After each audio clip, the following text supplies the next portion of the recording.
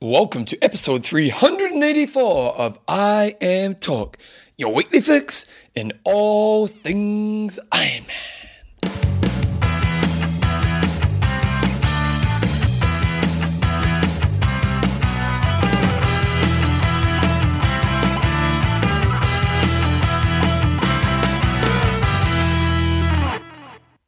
Radio team, welcome along to episode 384 of I Am Talk with Coach John Newsom and Bevan James Isles. How you going, mate? I'm very good, and you?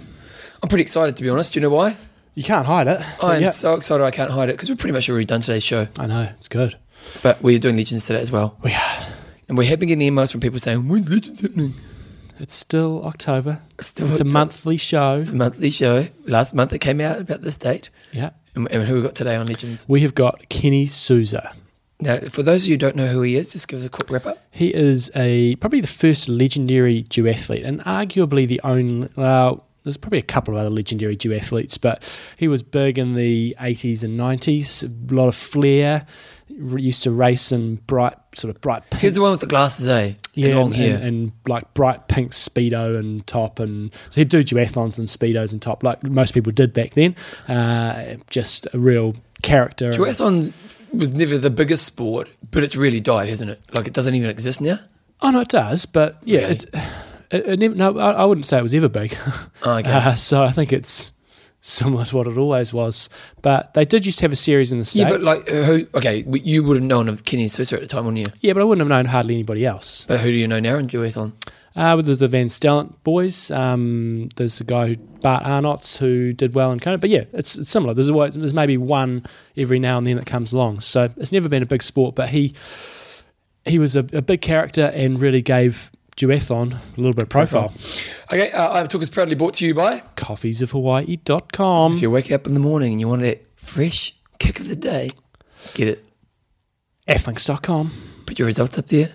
Join our team. Extreme Endurance. Your lactic buffer. Training Peaks. It's where you find out how great you are or not. And SLS Try. It's just, even if you're not great, you can look good. So in this week's show, guys, we're pretty much it's an interview show. We've got some news. We've got, bugger all news, to be honest. Yep. And then we've got two interviews. Jumbo, who are they? We have Bob Siebehar, a fantastic interview that really rounds out a lot of the nutrition stuff we've been talking about lately, which I thought was a really, really good interview. Yep. And then we also have... Catherine Foe, who is the world... How do you get Foe out of that? See, I'm not a very good reader, John. We all know this, but F-A-U-X? I don't even know if I asked her if I pronounced it right, but I'm almost positive that's it. That's Frenchy. So, yeah. Is that French, is it? Yep. You don't pronounce... in a lot of French, you don't pronounce the last letter in the So word. why have the letter? Unless it's followed by a vowel. Ask a French. As someone who wasn't very good at reading and spelling, it's hard to learn the rules because the rules always contradict themselves. Jeez, it's hard work being me, I tell you. Questions and answers at the end, guys. It's hard work being you, yeah. It's a hard life I lead, I tell you. Done my shoulder, my knee. Oh, poor me, John.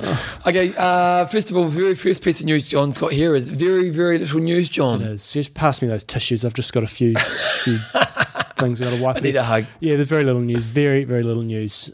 The only a couple of pieces that I came up with was Challenge UK is moving. Been at Henley for several years, and they've made an announcement. Did you read this piece? I did. What does it say? Well, it says it's moving, but it doesn't say where to. So. And why are they moving? Well, they had challenges this year. The challenge had challenges. We talked about that. I think the local residents are just getting hacked off. Didn't we go and scheme, like, hack their blooming... Remember they had a poll on their site? Yeah, there was some newspaper article. Yeah, it's a local rag. Yeah. So it's moving. They haven't said where. They've said a race date. They've said they've got a fantastic new course, but they just haven't said where yet. So could be good. Because sometimes have a drink and then look at the bottom of your cup and go, what was in my cup? I always do Look, that, what's in the Bevan. bottom of my cup? Yeah, that's disgusting. Yeah. Bit of I just drunk that. bit of lime in there. Is it lime, is it? I don't know. I watched Bit it. of calcification from your kettle. It's from the kettle. Yeah, it's from your kettle. Yeah, Will I something like die? that. Yep. Well, it's just been nice knowing you guys. Yeah. If this is the last show ever, it's been nice You knowing had too you. much carbs, you had too much of that, and you're just going to die. Well, apparently you are allowed carbs now, John. You guys are about to find out. I did notice you had quite a few carbs in your breakfast this morning. Oh, it's all right. It's just nice and More than a healthy. handful.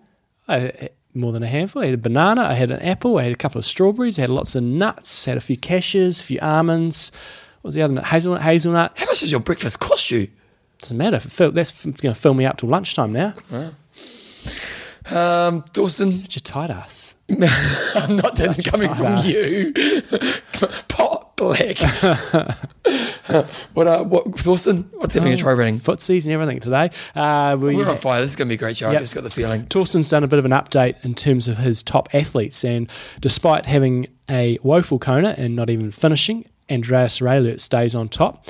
His rating is 816, so that basically gives an average of all the races that he does based on how hard they were based out on the competition. So it's a bit of an equaliser sort of formula, and he's got a 4-minute lead over Lanos, who's an 820. Crowe's dropped down a little bit. He's had 2 bad Konas, and he doesn't do any other Ironmans hardly in the year, although he did Melbourne this year and last, but he's only doing 2 a year. So he's only got 10 Ironmans. You know, he's going to go down as one of the greatest Ironman of all time, and he's only done 10 Ironmans versus, say, you look at Timo Bracht, who's done 20, and Pete Jacobs isn't even in the top 10. What's all that about? Well, he hasn't done much this year.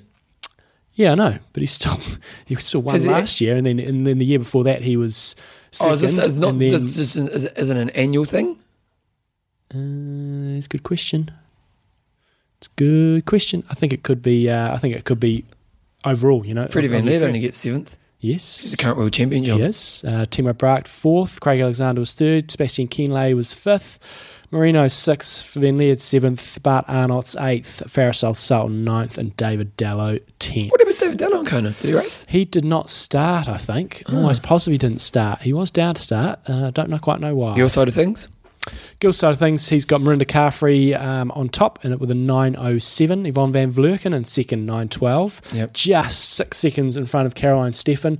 Rachel Joyce in 4th. Jodie Swallow, somewhat surprisingly, 5th. Liz Blatchford, 6th. Both those girls have only got 3 results to their names in their Ironman careers, and Liz Blatchford's all in 1 year.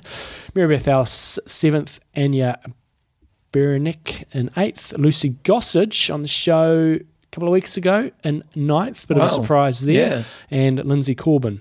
You tell us something about this, Bevan. I want to see if it's just this year or if it's I think it's not, because if you look at how many races he's got there, it must be average over a period of time. I'm sure Dawson will let us know, but because we made a mistake last week. Apparently, when you're looking at Dawson stuff, we said last week that when you see people's names from Kona in green, that was faster than they were expected, but I'll explain that next time it comes up. Yeah, you still didn't even really figure it out. I had it clear in my mind, but I'm having a brain freeze. Beach to Battleship's coming up, John. Yep, just another small non-WTC race, and that's about it in terms of most of our news. Well, the most important news is, John, last week on the show, at the end of the show, I threw out this crazy idea. And some people have said, OMG. Some people, John. Some people said, OMG, Bevan has actually had a good idea. Back it up. I've had lots of good ideas. That's what somebody said. The show was my idea, John. See, someone said that. Legends was my idea. Said, something's wrong here. Bevan's had a good idea. Where's the love? Oh, I'm an ideas guy. That's what I do for a living. So I put it on Facebook, and I basically said, "Hi, Bevan here. I'm wondering if you would be interested in my $30 raffle to win a Kona 2014 experience. If we were ahead of it, would you buy a ticket?" And we had 125 people come back saying pretty much I jump on the experience to get the chance. So we've been doing a bit of thinking about it, and we're not going to kind of clarify exactly how it's going to work, but we think there'll be around 500 tickets for sale. Yep. At $30 a pop. It's not going to be a raffle. It's going to be you would sign up to be a voluntary subscriber to our podcast, and it'll be a $30 voluntary subscription. That's basically so we get screwed by PayPal? No, it's because so we don't break the law in New Zealand. Oh, really? Yeah. Why couldn't we do it as a lottery? You can't do a lottery or raffles. You have to be an incorporated society, or you have to register it and all that sort of stuff. So it's a lot easier if we just say it's a voluntary subscription. You pay $30, and there'll be a prize drawn at the end of whenever all the tickets are sold. And so what we're looking at doing is that you'll be $30 a ticket. You can buy as many tickets as you want. It'll be the first in, first served. So we'll put 500 up, and it'll just be the first 500 people who have gone on and bought the tickets. Then what we'll do is we'll allocate each person numbers for their tickets, and then we'll end up doing a draw on the show. Random.org will do the draw. Oh, I was thinking we could do a wheel. Oh, right. Yeah, we should make an event out of it. You know what I mean? Like, actually do a spin wheel, and there'll be 500 numbers, maybe just a 1 to 10, and just do a first, Maybe we can have a second and third prize. I could rustle up a bit of stuff for a second and third prize, just a dummy prize. Okay, yep. And so then what will happen is You'll get basically $2,000 US towards flights. Yep, so you get $2,000, and if you can get it for less than that, it's cash in the pocket for you. Yep. You'll get accommodation, And we will sort you out for a food allowance. Breakfast will be with the Endurance. Most likely, I'm just finalising details with Endurance Sport Travel, but they have a breakfast every morning down somewhere sort of near the pier, and then we'll just sort all the other stuff will just be on a card at Lava Java, so you can go in there, and it's going to be good times. And we're not sure about what the experience will be about hanging out for us. Yeah. I'm not sure. We'll figure that out as well. But so basically, that will be going basically here. Flights, accommodation, and food, and then you might get a few other bits on pieces. And we on might top. try to see if we can skim a VIP pass, but I'm not sure if I that's wouldn't going go to be easy to promising do. that. Well, we can see. We're going to see if we can, but we're not going to promise it. But we might see if we can look into that. I'm going to say it's not going to happen. You don't reckon we have to get one? No. Why not? Where are we going to get a VIP pass from? The WTC. Okay. I'll leave that one to you. Okay, I'm going to do it. WTC, and we know you guys listen to the show. Someone from WTC, give us an email and let us know what we need to do to get a VIP pass. We'll give them out. Trisha and what's the Aussie guy's name? Yeah, I can't remember his name. Oh. Nice guy, always smiles. Really nice guy. Come on, John. Sorry, I've forgotten your name now. He's brilliant. He's a really nice guy. every year. Meet him every year. But anyway, my knee. But surely you get a VIP. They give them out to corporates. You put it out there. Okay, I'm going to do so. Okay, I'm going to see if I can get a VIP. So, VIP, let's kick it. Boom, boom, boom, boom, boom. So we're thinking we could probably get this done by the end of the year, eh? I'm hoping so. Yeah, so once we've clarified, if I can get the VIP, if the travel side of things done, then we'll put it out there. And again, it's just going to be first. If you want to buy 100 tickets, you know, it'll cost you $3,000, but you probably still make on it. Yeah. If you win. Yeah. But 1 in 5 chance. But you can buy as many tickets as you want. And again, once we get to 500, we just stop it. It doesn't go above that because it's not about making profit for John. It's just about covering all the costs. And then we'll do a draw on the show. It's going to be pretty exciting times. That's right. It's good times. That's all I want to talk about. The show's finished now. Cool. Okay. Discussion of the week, John. Yep. Last week we had a discussion. And to be honest, this one went on fire. And a lot of people obviously just see the Facebook post and all of a sudden they get fired up and they don't listen to the show first. But there were a lot of comments. 103, about 108. Not a lot of people wanted to buy the Ironman blender. No, I don't know why. Because I actually bought it, John. It's amazing. Best blender ever. Or the scales. Scales. It just seems a misalignment. You know, have you, I love marketing. I always read books about marketing and branding and all that kind of stuff. And it's called line extension. It's basically where it's like when Coke brings out Cherry Coke, or, you know, when they start to extend their one brand, and it actually ends up hurting your brand because it doesn't actually reinforce your brand's message.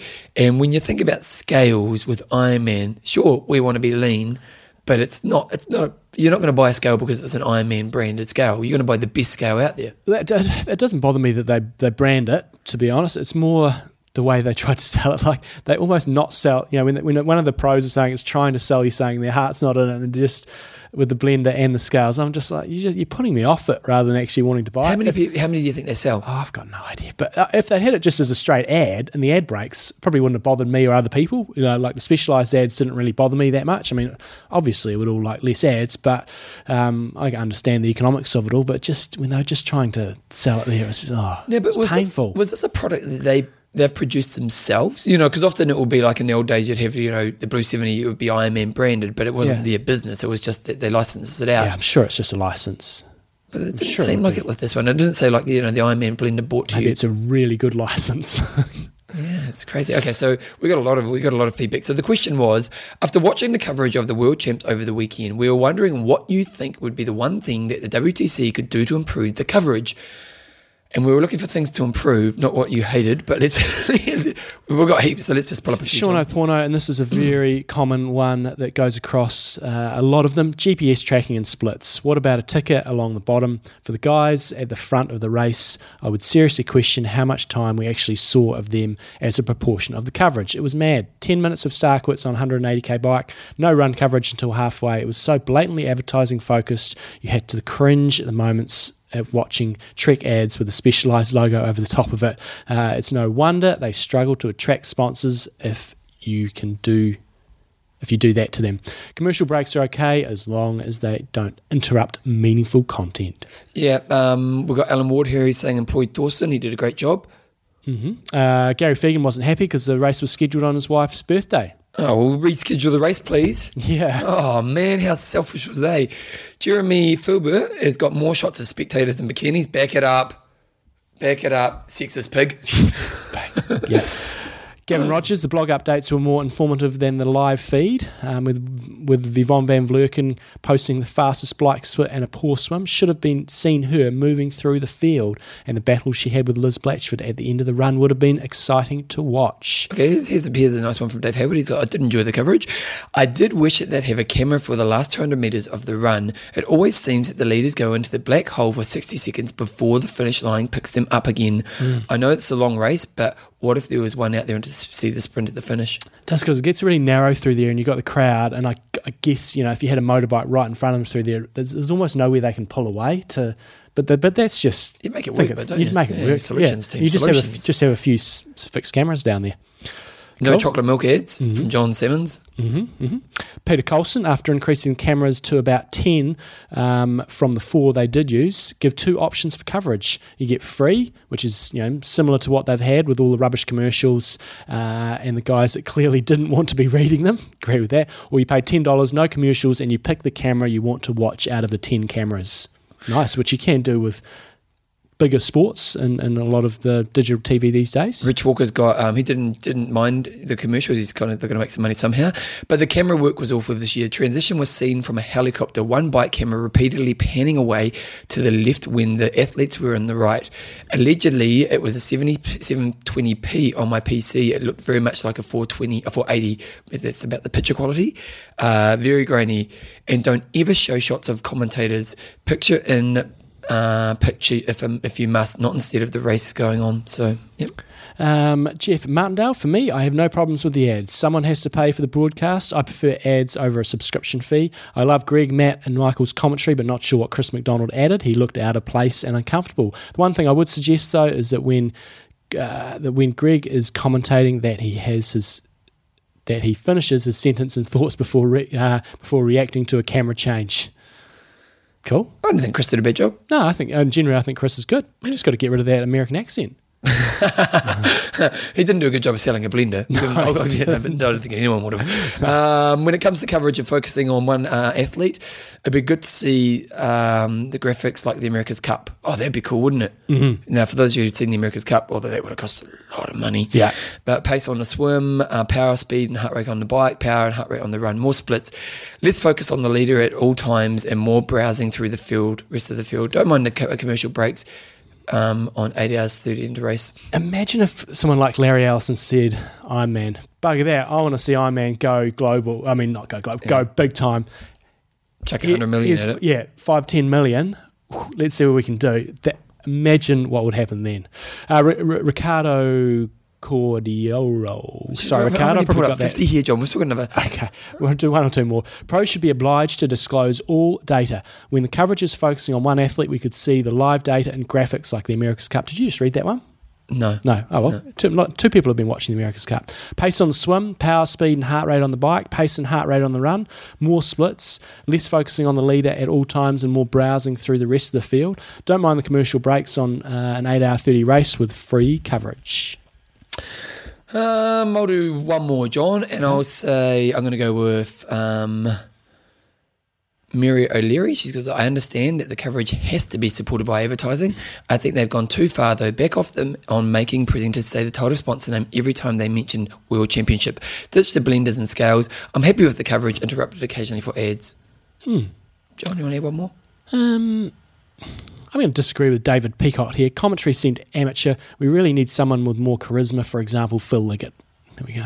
I thought the commentary is okay. Yeah. So I think...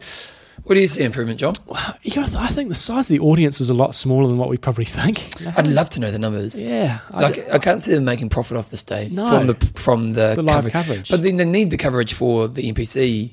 Is it NBC? I'm pretty sure it's NBC. Yep.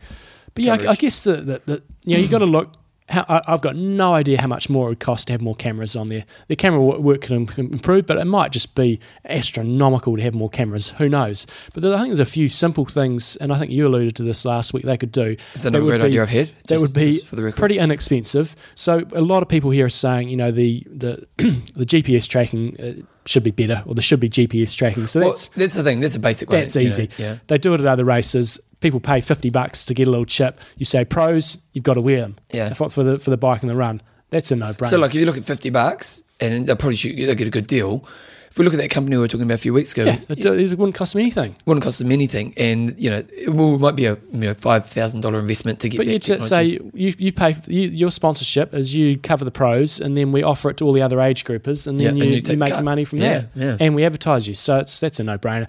If they didn't go down that path, you made a point. Why don't they have more timing mats? I'd be satisfied in the race if on the run they had a timing mat every 5Ks. That's going to be enough splits. If you get a split every 5K. A good split every 5K. Because time mats can't be that expensive. No, and it's pretty straightforward. Yeah. So that would be an easy thing to do. And then on the bike, maybe every 20K. And then at least every, 20 minutes or so, you're going to get an update of exactly what's going on.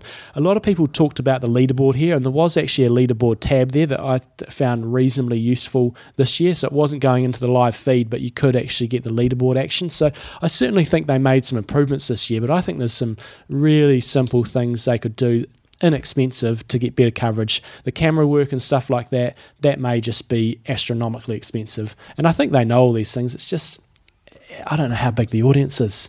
Yeah, really, it's one of those things, private company we're never going to know. But I do think that we need split screens and even just a couple more cameras, because the problem is they have to be with the leaders, don't they? And so, there's two cameras taken out, and and then you got one in the sky, and it's like a lot of the racing's happening behind the leader. But if they pull over from time to time, like they're just constantly on Starkowitz or saying, well, you just go up the road, pull over, and then just have them all come past, and you can just see, right, there goes Pete Jacobs, he's sitting in fourth wheel.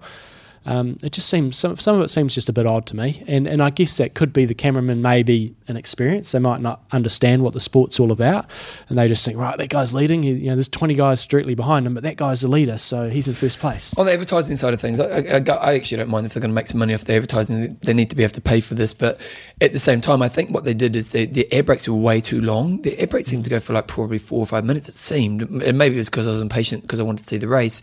But maybe what they should have is when the ads are on, they should have a tracking screen as well. So maybe you have the ad takes up 2/3 of the screen, and you have maybe you have the video coverage, or maybe you don't, but maybe you have at least text of what's coming through. Because you're more likely to sit there and watch it if that's happening. Yeah. It's a tough one, because it was just like, I don't mind there being ads. It's just that you have to go to ads and it just take forever. And you were just like, you're interested to see what happens in the race. Don Dyer was saying female commentator. Yeah, I agree. Yeah. I find it disappointing they didn't have a female. Mm-hmm. I thought the guys do a reasonable job for. It's just come on. So female commentator definitely. But I think overall they do a pretty good job. It's free. We're still a minority sport, and I just really do wonder how big that audience is. John, actually, another piece. Okay, so wrap it up for that. Wrap it up. I just because the question was one thing, and if I said there was one thing, it would be GPS tracking. Okay. And if they couldn't do that, the timing mats. Yeah. See, that would be fascinating. If you could have GPS tracking, you could actually really watch the race as it's unfolding. And then you probably wouldn't be so reliant on the video footage. I would love to see all the power and heart rate and all that sort of stuff, but we don't see that in the Tour de France, and that's a gigantic thing, and that's because I guess people don't want to disclose it. Tour de France? Yeah, to a degree, because they're all together. It's a different race here because they're all racing together, aren't they? Yeah. But yeah, it's just... And they've got a lot more cameras there, haven't they? Jumbo, this week's discussion. You can veto it. I didn't have a great one this week, but you can veto it if you want. No, I haven't really thought about it. Okay. John's suggestion: should the top 5 athletes in their age group get a Kona slot for the following year? Because we interview good old Catherine later on, we find out that only the top age grouper gets the slot. So they get to defend their titles. So should the top 5 in their age group in Kona get a automatic spot for next year? If they win, do you have to pay for next year? I would almost 100% guarantee it. Of course you do. And I didn't ask the question whether you need to validate or not, and I kind of get the impression you don't. Yeah. Jumbo, Bevan, I read an article at Triathlon New Zealand. What's happening there? You read that? No? The Herald? No? It's not going too well. It's quite critical. Yeah. Very critical, actually. Yeah, I'm not going to go into that. I probably know more than I need to know, but probably not too surprising. Apparently, Triathlon New Zealand is not in a good place. All right. But we'll leave it at that. Sponsor, John? Just refer people to that article. Sponsor, Extreme Endurance. Now, this year in Kona, they had some outstanding performances from Extreme Endurance athletes. Yvonne van Vleuten, smoking it, running up to 4th place. She's made some big gains this year. She really has, because she kind of fell off the wagon for a bit, and then the last couple of years, bang, she's back. Because that year we went to Rote, she smoked my ass in Rote. And then had a good Kona. Then had a good Kona, finishing maybe second top or third. Yeah, top 3. And then, as you said, she sort of dropped off, and she ended up being one of those sort of 5th through 10th athletes in Kona. But, she sounds like she really cramped up a bit there in the last section of the run, but was really on target for a really, really solid race. And she's been a big believer in extreme endurance she was one of the sort of the original athletes, so she's been around for a long time, and along with Timo Bracht, who had a great race in Kona as well, finishing a time of 8:26, so only about 14 minutes off the win. And so if you want to get on the extreme endurance, go to xendurance.com, be like Yvonne and Timo. Remember the code IMTalk5. And I was chugging away after exploding on my ride on Sunday. I was chugging back a little bit of the old Execute. Loving that stuff. So if you want to check out the Execute, I've had several athletes who've been trying it really effectively as a pre-race load, and also as a recovery for training. So it's a bit of a protein sort of lactic mix. So check it out, and it's all on xendurance.com. And if any Kiwis want to get Extreme Endurance now, I'm basically stocking it. I've got to get it up on my website, but you can just email me. But I'll have a constant stock of Extreme Endurance, just the Extreme Endurance tablets. But it's coming into summer, so good time to crack into it. Good times. John, you got the quiz in there. Oh, this was sent through from Thorsten, so I thought I'd just chuck this in. We're a bit short on, we're not actually short on info today, but came across an interesting piece of information. Maybe you want to use it as a trivia question during the show. So here we go. Crowe is the oldest Kona winner in 2011 at 38 years. Who was the oldest on the female side? So wait, not this year, just the oldest ever. Okay, who is the oldest ever female winner of Ironman World Championship? We'll come back to that later in the show. And before we do, we have an interview, Jumbo. We've got 2 interviews today, and we're going to do which one first? We're going to do Catherine Foe coming up. She was the fastest age grouper in Kona, setting a new fastest time ever over there, and just in general. Fastest age group of time, female time. But what's really fascinating, John Levinson from try247.com has a great article on her, and what's really fascinating about it is that so now he's basically called this article the greatest age group performance ever, and that's a bold claim, a high bar, but I believe that there's certain significancy or whatever that validates the statement. Have a look at the evidence. Catherine won the age group of 25 to 29 by more than 33 minutes ahead of second place. Massive killing. She broke the previous age group record by 30 minutes, and it's the second fastest age group record, so across any age group, by 18 minutes. She also broke so that was a stellar performance. That's ridiculous. It is ridiculous. To be 33 minutes ahead of second place in Kona, and then, wow, so this girl is smoking. She is smoking. And luckily, we've got her on the show. So we're going to chuck her on right now, and here's Catherine right now. Righty-ho. We have a special guest on the show today. Special guest, John, yes. Number 2. And according to John Levison from try247.com, she may well have, in fact, she did have the fastest ever time by any age group athlete in the history of Ironman at Kona this year. Her name's Catherine Foe. Hopefully we got the surname pronunciation right.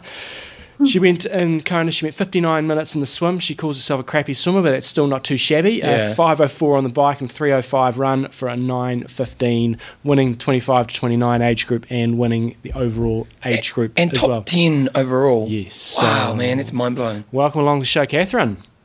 Thank you. Yeah. How has the trip been home? You were telling us a little story on as your journey home from Kona to the UK. It was sort of pleasantly uneventful. It was just really, really long. Hawaii is pretty much the furthest I've ever been from home. And I was just saying that things that take a really long time, I kind of compare them with what I could achieve in that time, like in terms of marathons or Ironmans. And an 11-hour flight from LA, you can do an Ironman. if you're quick. Or like the 5.5 one just to Hawaii, you could do like a marathon and a half. So yeah, just a really long time, and I'm not very good at sitting in a seat for that long. And you had to go through LA Airport, which is Painful. Painful, but we had like a 10-hour gap between the two flights, so we managed to get out and get some really good coffee and get out in the sunshine. So that was okay, not so bad. Good. So yeah, when John wrote an article on you, I think it may have been last year or early this year, and I had a bit of a scan through that. And a lot of people, when they hear about age group athletes smoking it, they go, "Oh, this person must be an ex-collegiate swimmer or ex-flippin' Tour de France rider or ex-top-line marathon runner." But it seems for you that you don't really have much background in any of the three sports, and you only started in 2009. So maybe tell us a bit about where you've come and sort of what got you into triathlon. So I just thought it kind of looked cool. I still think it kind of looks cool, and I don't really count myself a triathlete, although I guess I am kind of officially now one. Yeah, it just sort of appealed to me. I decided when I started uni that it's a really good opportunity to try loads of different sports. So I decided I was going to try something new each year, which has seen me trying fencing and lacrosse and circus. But the triathlon kind of stuck, so I'm still doing that a few years later and still loving it, I guess. So yeah, I didn't really do... I mean, I was always kind of sporty as a kid, and I was in all the different teams and stuff, but I didn't really excel at anything. Like I just kind of was like jack of all trades, master of none, as some of the best triathletes are. And yeah, we had Lucy Gossage on the show a few weeks ago, and then obviously Sporty Doc Tamsin Lewis is a bit of a friend of the show as well. So, What is it about the medical fraternity? Because you're a medical student as well. Yeah, that's right. I'm not sure really. There are an awful lot of triathletes in the medical world and medics in the triathlon world. Which is pretty cool because it means that when you're on placement and the medicine isn't very interesting, you can just chat to your consultant about triathlon. But it also means that I don't learn a whole lot because they're usually quite interested in what I've got to say about triathlon. I think that for me, it's the like frustration of being cooped up. But to be honest, in most jobs, I'd probably get that same thing. But you see so many unhealthy people that it kind of makes you really value health, and you just want to go out and enjoy it, I guess. I don't know whether it would be the same reasons for the other guys, but yeah, there do seem to be a lot of doctors about. Last year you had a pretty great result in Kona as well. You know, you got second in your age group in Kona last year, which is, you know, a pretty amazing achievement in itself. But it seems like this year you had a massive step up. You know, to get top 10 overall based on times is pretty impressive. What do you think was the difference between last year and this year? I think it's just another year of consistent training. I've been really blessed that I don't really get. I haven't had any like injuries or anything so far. So it's just been more of the same, really. I don't think that I've done anything particularly different, but it's just another year of experience and another year of racing. And last year in Kona, I was kind of like, it's all new and you don't really know what's going on. And I kind of was just enjoying it and thinking, you know, it's my first year. I don't really have to like go super hard. Whereas this year, I had much more of a clear aim for myself and expectation of myself. What were your expectations going into the race? You know, you knew what you did last year, as you said, but did you? You know, what in terms of going into the race, did you have any particular goals? Obviously, it's a fast year. You know, times have changed hugely from year to year. But did you have any particular objectives that you wanted to be first age grouper? You know, either in your age group or overall, or wanted to make a real mark of any? You know, what were your goals going in? So at the beginning of the year, I contacted Team Free Speed Virgin Active, which I'm now part of, and I sort of sent them a CV and I listed a few aims, and one of them was to be unbeaten by any other amateur all year. So that kind of, by definition, means that I'd have to be the first amateur. And that was something that I kind of put down a long way away from Kona and just thought, yeah, that'd be really cool. But that was something that was in the back of my mind. But closer to the competition, I usually keep these sort of aims quiet because you feel a bit silly if you start telling people that's what you want to do and then you don't manage it. So I think, well, my own mum asked me what time I was planning on doing, and I wouldn't tell her. So she was like, okay, so how much faster than last year do you want to go?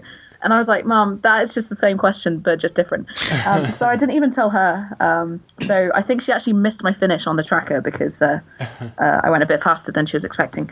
But I think there was only one person in the world that I told, and it was the volunteer who was helping me put my stuff in transition. Yeah. And I told her that I was aiming for 9:38 when actually I was aiming for 9:33. But I thought 9:33 sounded a bit ridiculous, so I didn't tell anyone. And then kind of did a bit better than that even. So that was cool. So maybe to sort of talk us through your day, in terms of the swim and the bike and the run, and I guess obviously it all went pretty well, but I'm sure there were a few challenges along the way, and maybe just how you reacted slightly differently in different parts of the race to what you'd done the previous year. So started the swim in a different position to last year. Last year I didn't have any idea how to do it or what was going on really, and I just literally, you feel like you're getting beaten up for the whole thing.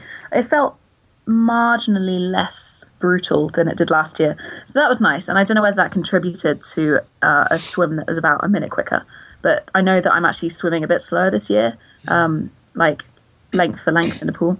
So that must have just been like not having quite so many people attacking me in the water, which was nice.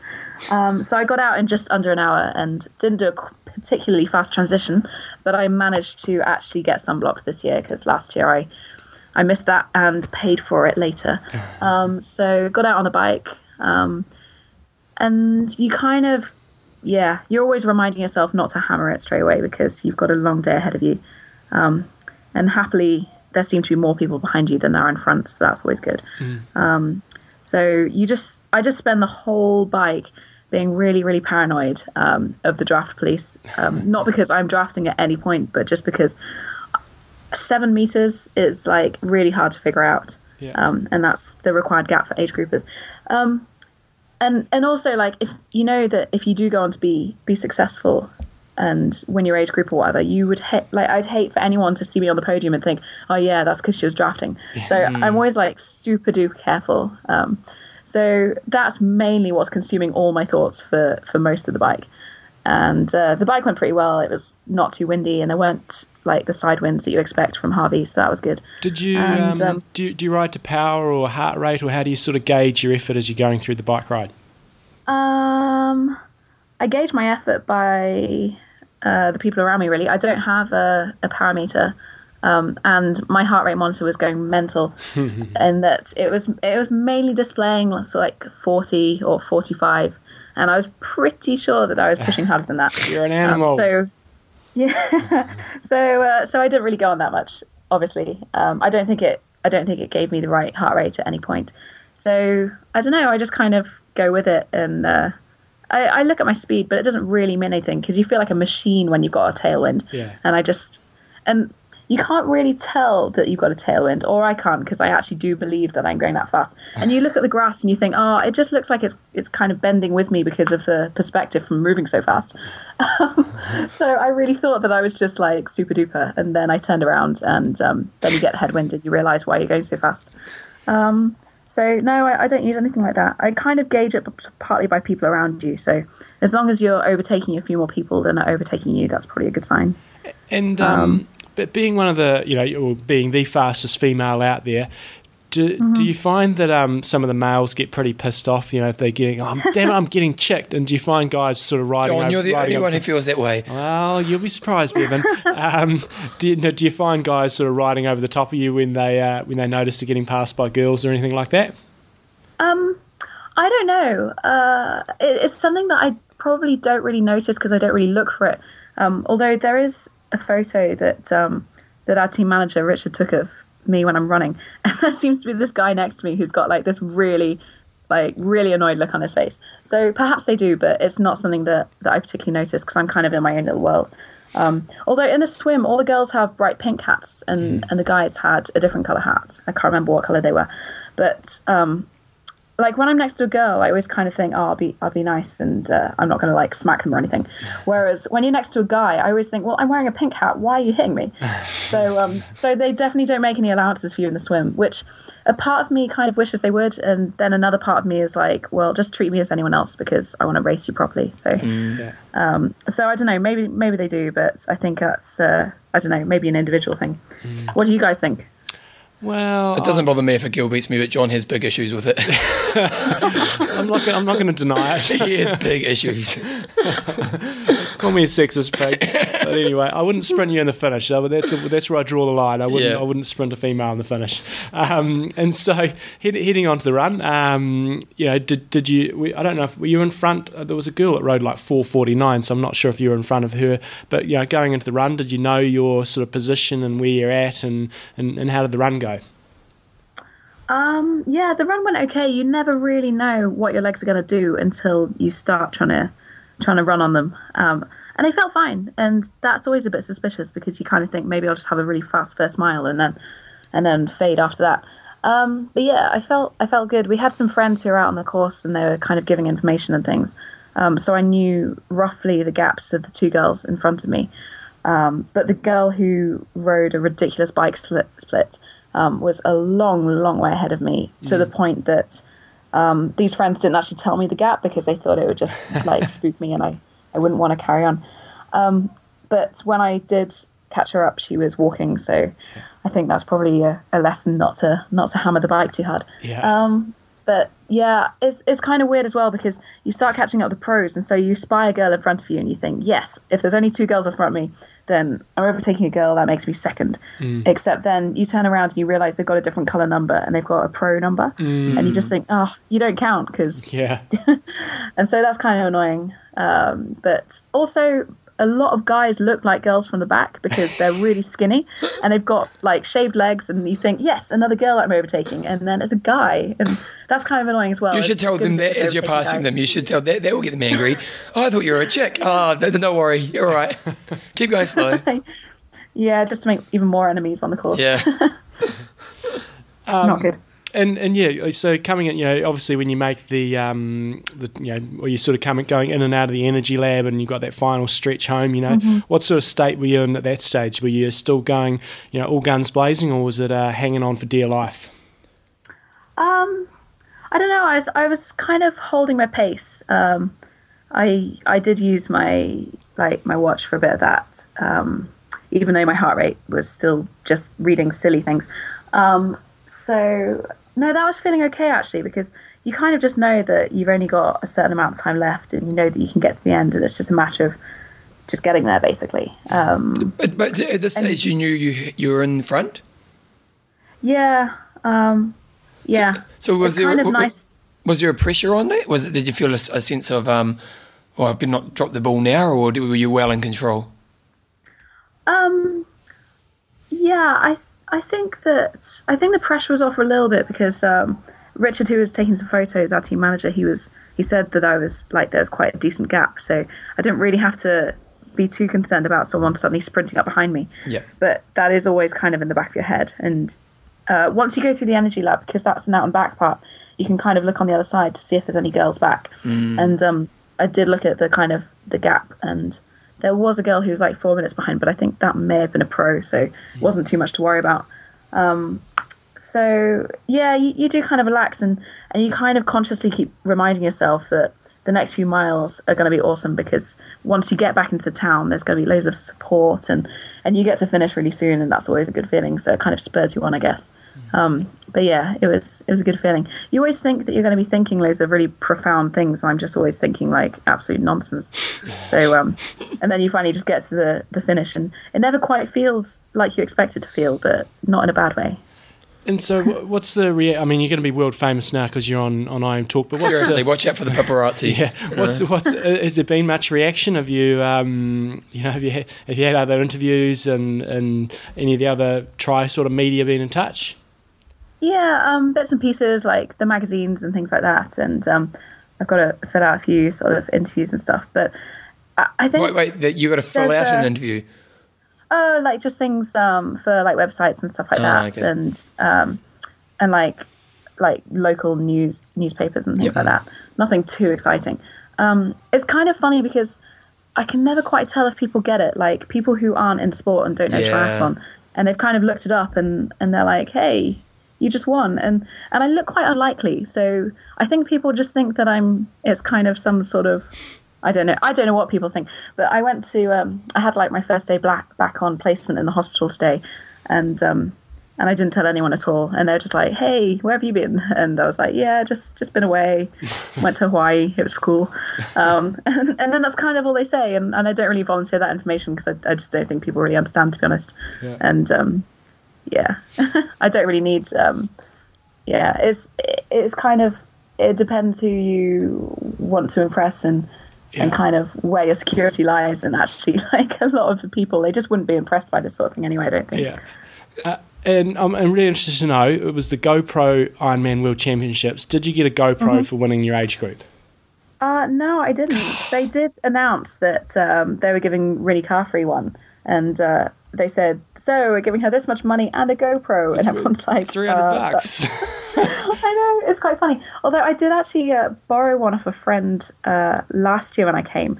And I went swimming and saw loads of turtles and tried to take loads of photos and didn't actually manage to take a single photo because I was that useless at trying to figure out how it works. So I'm not sure that it would have been useful for me anyway. I'm not very good at that sort of thing. How far into your medical study are you? Oh, okay. So I've been at university forever and my parents are getting really annoyed because I've taken a few years out along the way to do different things. So I started in 2007 and I am now finally graduating. But it was going to be 2012 and then it was going to be 2013 and then now it's 2014. And the bank keep writing to me and telling me that they're changing my account to a graduate account and they're going to charge me for my overdraft. And I keep having to remind them, tell them that I'm taking another year. But it's kind of like a running joke in my family that I'm like a perpetual student, which is the way I like it, really. Well, is the transition now that you want to move towards going pro, or is it that you're just, this is just the side project until you kind of get into the big real world with being a medical professional?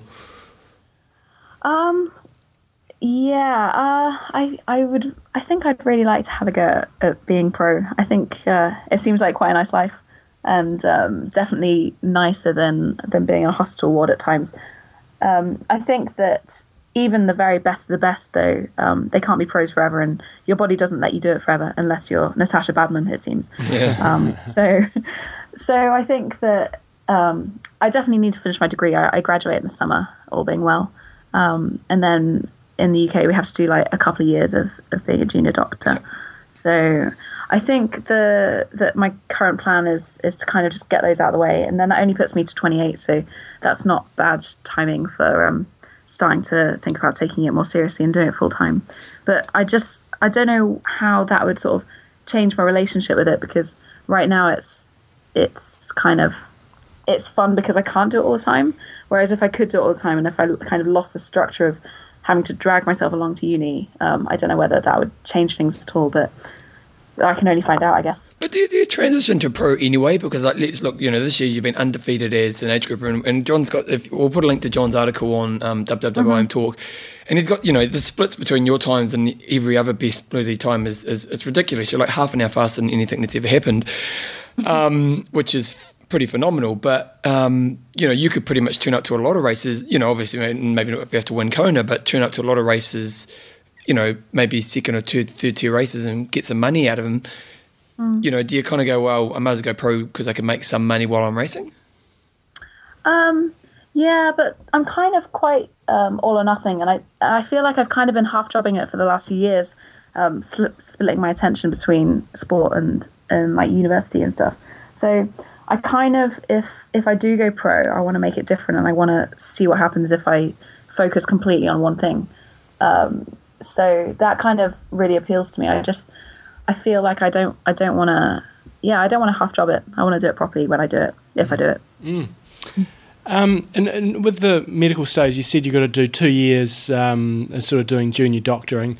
Is there any way where you can part-time that and keep your training up? Because I understand, when you do that for a couple of years, it's pretty it sounds pretty manic in some of the hours you've got to do.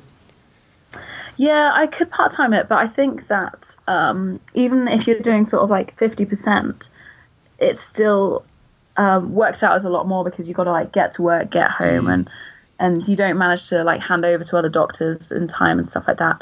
I'm not really sure whether Ironman would qualify because they usually only accept Olympic sports. Right. So I'm not really sure how that works, but I think, again, it's something that I think I'd just like to either do full-time sport or do it as a hobby. Yeah. And rather than kind of, splitting my attention, splitting my time, and just kind of doing more of what I'm doing at the moment, really. Although I will say that even, it sounds like you're kind of, I'm going to stay down a medical path and then look to go pro in a couple of years. I'm pretty sure you're probably going to end up winning some races where pros are there, and it'll break their heart, but then they'll get the check, so they'll be happy. It's like Lydia Ko in New Zealand. We've got a golfer who just kicks everybody's asses, and she's still an amateur, so she doesn't get the money. Yeah. I guess a lot of people are always interested what sort of training you do. Do you sort of follow a traditional program? I mean, roughly how many hours you're doing a week, and anything? Do you think you're doing anything different to what other people are doing? I don't really think I know enough about triathlon to know if I'm doing different things or if I'm following a traditional program. I do have a coach, and she kind of sets me stuff. I question it, we chat about it, and then we kind of come up with something. So I kind of do anything between about like 12 and 18 hours or so. And I think like the very most I've ever done is like 20 or 21 hours when you're doing like a 5 or 6 hour ride at the weekend or something. So it's not masses, but again, it's kind of sometimes like the logistics of training, like getting to the pool, getting back, and any time I'm not training, I'm generally eating. So that takes a lot of time as well because I really like cooking. Nice. So I think I'm not really sure. Like, tell me what other people do, and then I can tell you if I do anything different. That sounds pretty normal, That sort of 15-hour average. A lot of people sort of sit around that. A lot of people do a lot more. So, it's horses for course. Well, exactly. It's about how you respond. I guess people are just probably interested to know if you're one of those people that does, 25 hours every week, and that's why you're going fast. But it sounds like you're doing similar hours to what most age groupers are doing. The final question I've sort of got is a bit around. It sounds like you did a year working with the Team Sky, the bike team, being the assistant medic. So maybe just tell us a bit about what that entails, and there's so much obviously about drugs and cycling, and maybe what the role is, and just a bit about that. That was just for a year in 2012, and I was working in Manchester where Team Sky were based, and I actually found myself doing quite a lot more for the British Cycle team because they're all based there at the velodrome. But I was just general dog's body, really, like medical wise. So I'd do bits and pieces. I'd like make sure all their like bloods for the UCI and stuff were up to date, and all like the screening they had to have. And anytime they had big crashes, I'd basically collect from the airport and deliver them to the appropriate doctor. Yeah. So so it's kind of a bit of everything, really. There wasn't a whole lot of I don't feel that I learned a lot of medicine, but I learned a lot of life. Which was quite fun. And it was fun because they're sponsored by Jaguar, so had to drive Jaguars, which was not the worst part of the job. Nice. But one of my very first tasks was picking up some guy called Chris Froome from the airport. Yeah. And I don't really support sport. I kind of just do sport, and I didn't really know much about cycling. And I was like, I have no idea who this is. Yeah. And they didn't actually have any Jaguars available that day, so they basically gave me this really rickety old van, and I didn't want to tell them that I hadn't driven a car for 6 years since I passed my test. So I was pretty rusty at driving, and this van was not very helpful because you couldn't even see out the back. And I picked up I felt so sorry for Chris. It must have been like a white knuckle ride, and I can't believe they entrusted me with such a valuable cyclist. But we didn't crash, so that's good. We had some near misses, and I scratched a few Jaguars a few times, but no one seemed to. Well, I didn't get fired for that, or fired at all. So it was a fun year. Yeah, it was good to do it in 2012 as well with the Olympics going on and things. Yeah, I mean, are you sceptical about cycling, or in terms of, do you think they're cleaning up their act, or what are your thoughts around that? I don't know. It's just so difficult because I think as soon as you make sport professional, then people are going to be striving to get every single tiny advantage that they can. And for some people, that is going to involve things which are cheating. I just think it's so difficult because there's this whole concept that people have of a level playing field, and I think that some cyclists, especially people like David Miller, where he's kind of written all this down and it's there to read. I think that's kind of one of the things that really kind of tipped the balance for them in making them cross lines that they didn't think they'd cross. And I think personally, in triathlon, I'm really glad that there haven't been any massive drug scandals, because if I was entering a sort of industry where I thought drugs were rife, it would be very, very challenging to keep yourself clean amongst everybody else. So yeah, going back to cycling, I think that it's always going to be a problem. But I think the British cycle team had it really good because they have this whole system of marginal gains, and because people felt that they were getting so many benefits from the technological advances and the scientific advances in sort of nutrition and stuff, they didn't really need to look for the edge elsewhere, which I think is one way to keep your athletes clean. Nice. Okay, so what's your plans over? You're starting to head into winter, and have you made any plans in terms of racing, late season races, or any plans for next year at this stage? I've kind of got little seedlings of plans in my head, which when I'm daydreaming and bored on placement, then that's kind of when they're growing. So I don't really know what I'm doing at the moment. No fixed plans for next year. I've qualified for Kona next year because of my result this year, but I'm not sure whether I'll be able to take that up with my job starting in the summer and stuff like that. So not really sure. So is it just if you win your age group, or is it top 3 that get spots for the following year? I lose track of what the rules are. I think it's some age group winners. Cool. So they can defend their title the following year. Perfect. But, nice. Yeah. Well, awesome. It was pretty spectacular performance. It was a special performance. Pretty amazing. It was obviously a very, very fast day for the girls, at least. Some of the guys. But a fast day, but still a wicked result. Yeah, it's been fast before, and nobody's ever been that fast. So, and you must be surely the first ever age group to get top 10. I know you were racing a slightly different race because of the start times, but to get top 10 time, it's pretty phenomenal. Yeah, God, that's amazing. On with the British onslaught of crushing the world in triathlon. So, a final thing from you, though, maybe you mentioned Team Free Speed, but anybody else that you want to give a little bit of love to? Yeah, Team Free Speed are just absolutely awesome. I only joined them this year, and they've just got such a host of brilliant sponsors, so I'm so grateful to them, and they made Kona this year for me. Otherwise, I'm also supported by Bridgetown Cycles in Cannock, who sort out all things bike for me. And they're really awesome. And I'm just so grateful to them. They've been with me for a couple of years now. And I also have a little tiny recovery drink company based in Sheffield called Nourish Me Now. And they're pretty cool as well. And they just make delicious recovery drinks, which I haven't found anything like them elsewhere. So I'm so grateful to all of those guys and all the free speed sponsors like Cliff Bar and Lizine and H2 Pro, and I'm going to forget some because I don't have them right in front of me. But Virgin, they're all very good. Yeah. Team Free Speed Virgin Active, and the website is teamfreespeed.com. So look us up. Very good. Well, we might see you in Kona next year. We might I'm not. sure we'll hear lots more of your name anyway over the next few years. And well done on a great result, because it really was pretty special. And, keep up all the good work. Thank you very much. John, your thoughts? Great. This is take 2. We just rambled for ages. Oh, it was the best rambling ever. Yes. I can't remember where we were at, but Catherine's legendary athlete. Fastest time ever by an age grouper. And there's been lots of fast years. Crowe set a course record, was it 2 years ago? Yeah. Fast day. Pretty but the thing that's really interesting about her is, as John Levinson's report says, it's like 30 minutes faster than anyone ever in her age group. And also like 15 minutes faster, it's 18 minutes faster than anyone who's ever age group or any age group. So it was a very special performance. And we'll just have to wait and see what direction she heads off in. Look at this photo of her running over some rocks here, John. She's got the good cycling tan.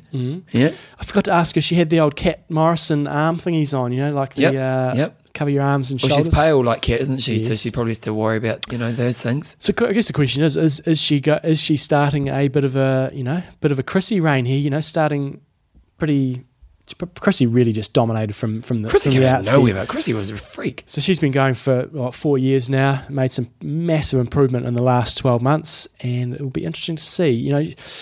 Whilst it was an incredible performance, not taking anything away, she's still, it's still another really big jump from going to 9:15 to running 8:52. Oh, yeah. So, but she could now go to most races around the world, with the exception of, say, the championship ones, and be, if not winning them, be in the top. Oh, 2 or 3. for sure. She could definitely turn up to a lot of races. She could, and she doesn't want to go for the money, but she could easily even keep this kind of age group kind of lifestyle and make a half decent living. Yep. Well, in our sport, no one makes that great a living. They don't. But, she's on par with Gina Crawford, and Gina Crawford wins most races that she goes to, except for, say, maybe a Melbourne, but she's consistently out there. So, she could make a bit of coin on the side, but I think, the next couple of years sound like they're going to be still somewhat dedicated to getting her medical profession studies up and running. But good stuff. Good times. Okay, John, sponsor. Bloody UK, they just keep crushing us all, don't they? Well, they're not in the men's long version. That hasn't happened yet. No. Girls, yep, they're pretty strong. Short course, yep, they're pretty strong. Men's, long course, where are you? You're weak. Yeah. You're weak and you know it. Athlinks.com. Yes, John, yes. They've just updated and put the Ironman World Champs up there, so not a lot of people have claimed their results yet. But the fastest Athlinks finisher was Clay Emge in 8:47. He's 25 to 29 age group. He swam 58. 8:47. 8:47. Wow. Swam 58, rode 4:43, and ran 3 hours and 33 seconds. Didn't you do 3 hours and 1 second? I think I did 3 hours and 4 or something like that, or 3 hours and 5, and wrote. Did that rip your undies? Oh, a little bit. My undies were ripped before I got to that climb that you had to do when you came up from the canal and you had that climb down. My undies were ripped by that stage. Did you do a sprint to the finish? That was your 4 seconds. Could have been. Yeah. Could have. That's okay. Anyway, 8:47, you'd normally go, holy smokes, that is fast. And it is fast, but was not fastest age group. You had Kyle Buckingham up there in 8:37. And I guess, I think this guy could be about 1, 2, 3, 4. He's 5th age grouper overall. Next week, we are going to have on the show 3rd age grouper overall, winner of the 35 to 39, Sam Guide. Now, is he your competition next year? Well, he is in my age group, but I wouldn't really say he's my competition because you're going to take him out, eh? Smoke me. Oh, yeah. I will have a significant... He's going to go pro, surely. Well, apparently he's not, because he is also sponsored by Endurance Junkie. Oh. And apparently he's not going pro, and apparently he's still in my age group. And apparently he is a working age grouper. I don't know how much he works. We'll find that out next week. Can't swim to save himself relative to his other sports. It's only swam a 1:08, but then he backs out with a 4:29 and a 3:30 and 30 seconds. He was also just missed out. But 3 and 30 seconds. 3 hours and 30 seconds, 8:45. I ain't going 8:45 next year, no matter what the conditions, I don't think. Don't know. Never say never, but See.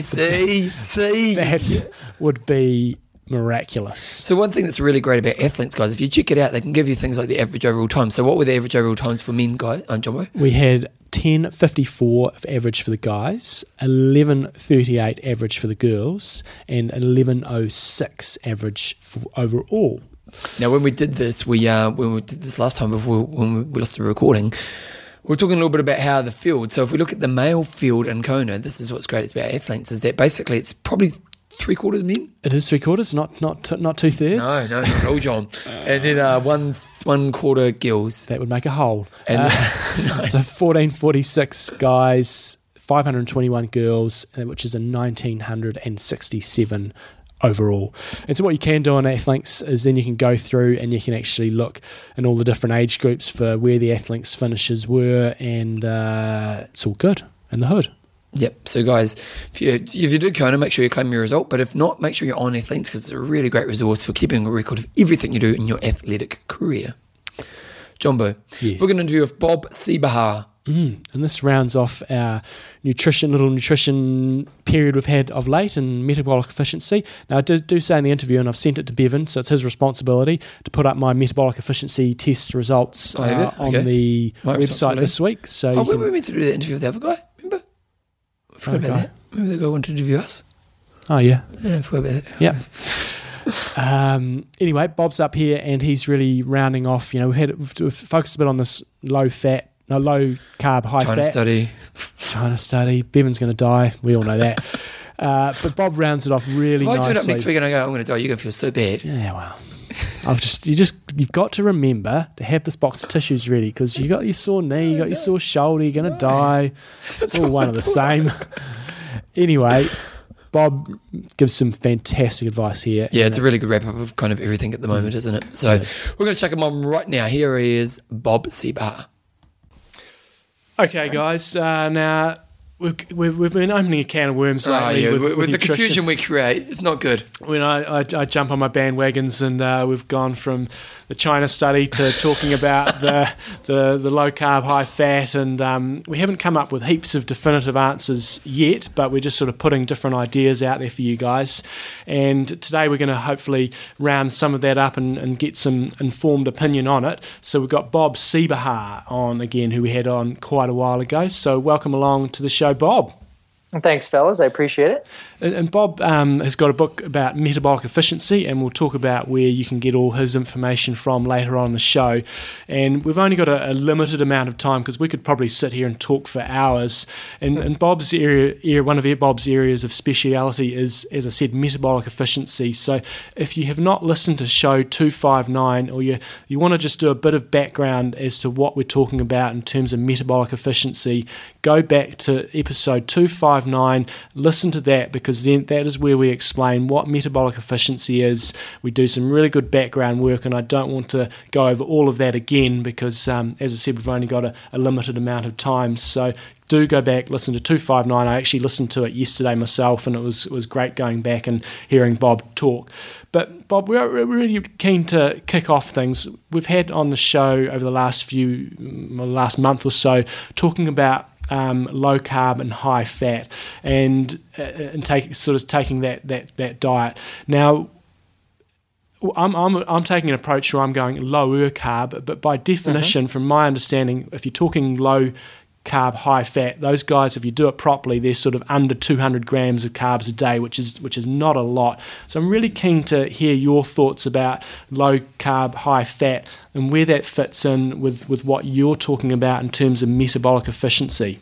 Yeah, absolutely. Excuse me. So it's such a great topic because, since we talked earlier about metabolic efficiency, this low carb, high fat has just boomed, and it's taking over, at least my practice in the States. It's everybody's either asking about it or they're doing it. And, it's kind of the CrossFit nation and the paleo, and it's a little bit of everything put together, right? So I'm definitely trying to answer a lot of questions for athletes. And I think just to start with, I think one, to get some of the housekeeping out of the way is, number one, there's a reason why my entire career I've very much tried to stray away from the word diet, and I've never put it in any titles of my books, and I really try not to use that even in conversation, because in what we're seeing now too with this low carb, high fat diet, diets are very, very destructive for individuals. And you look at athletes, you look at our triathletes, and triathletes ebb and flow with their physical periodization, right? So we're going in between builds and base training and off seasons and tapers and recovery, and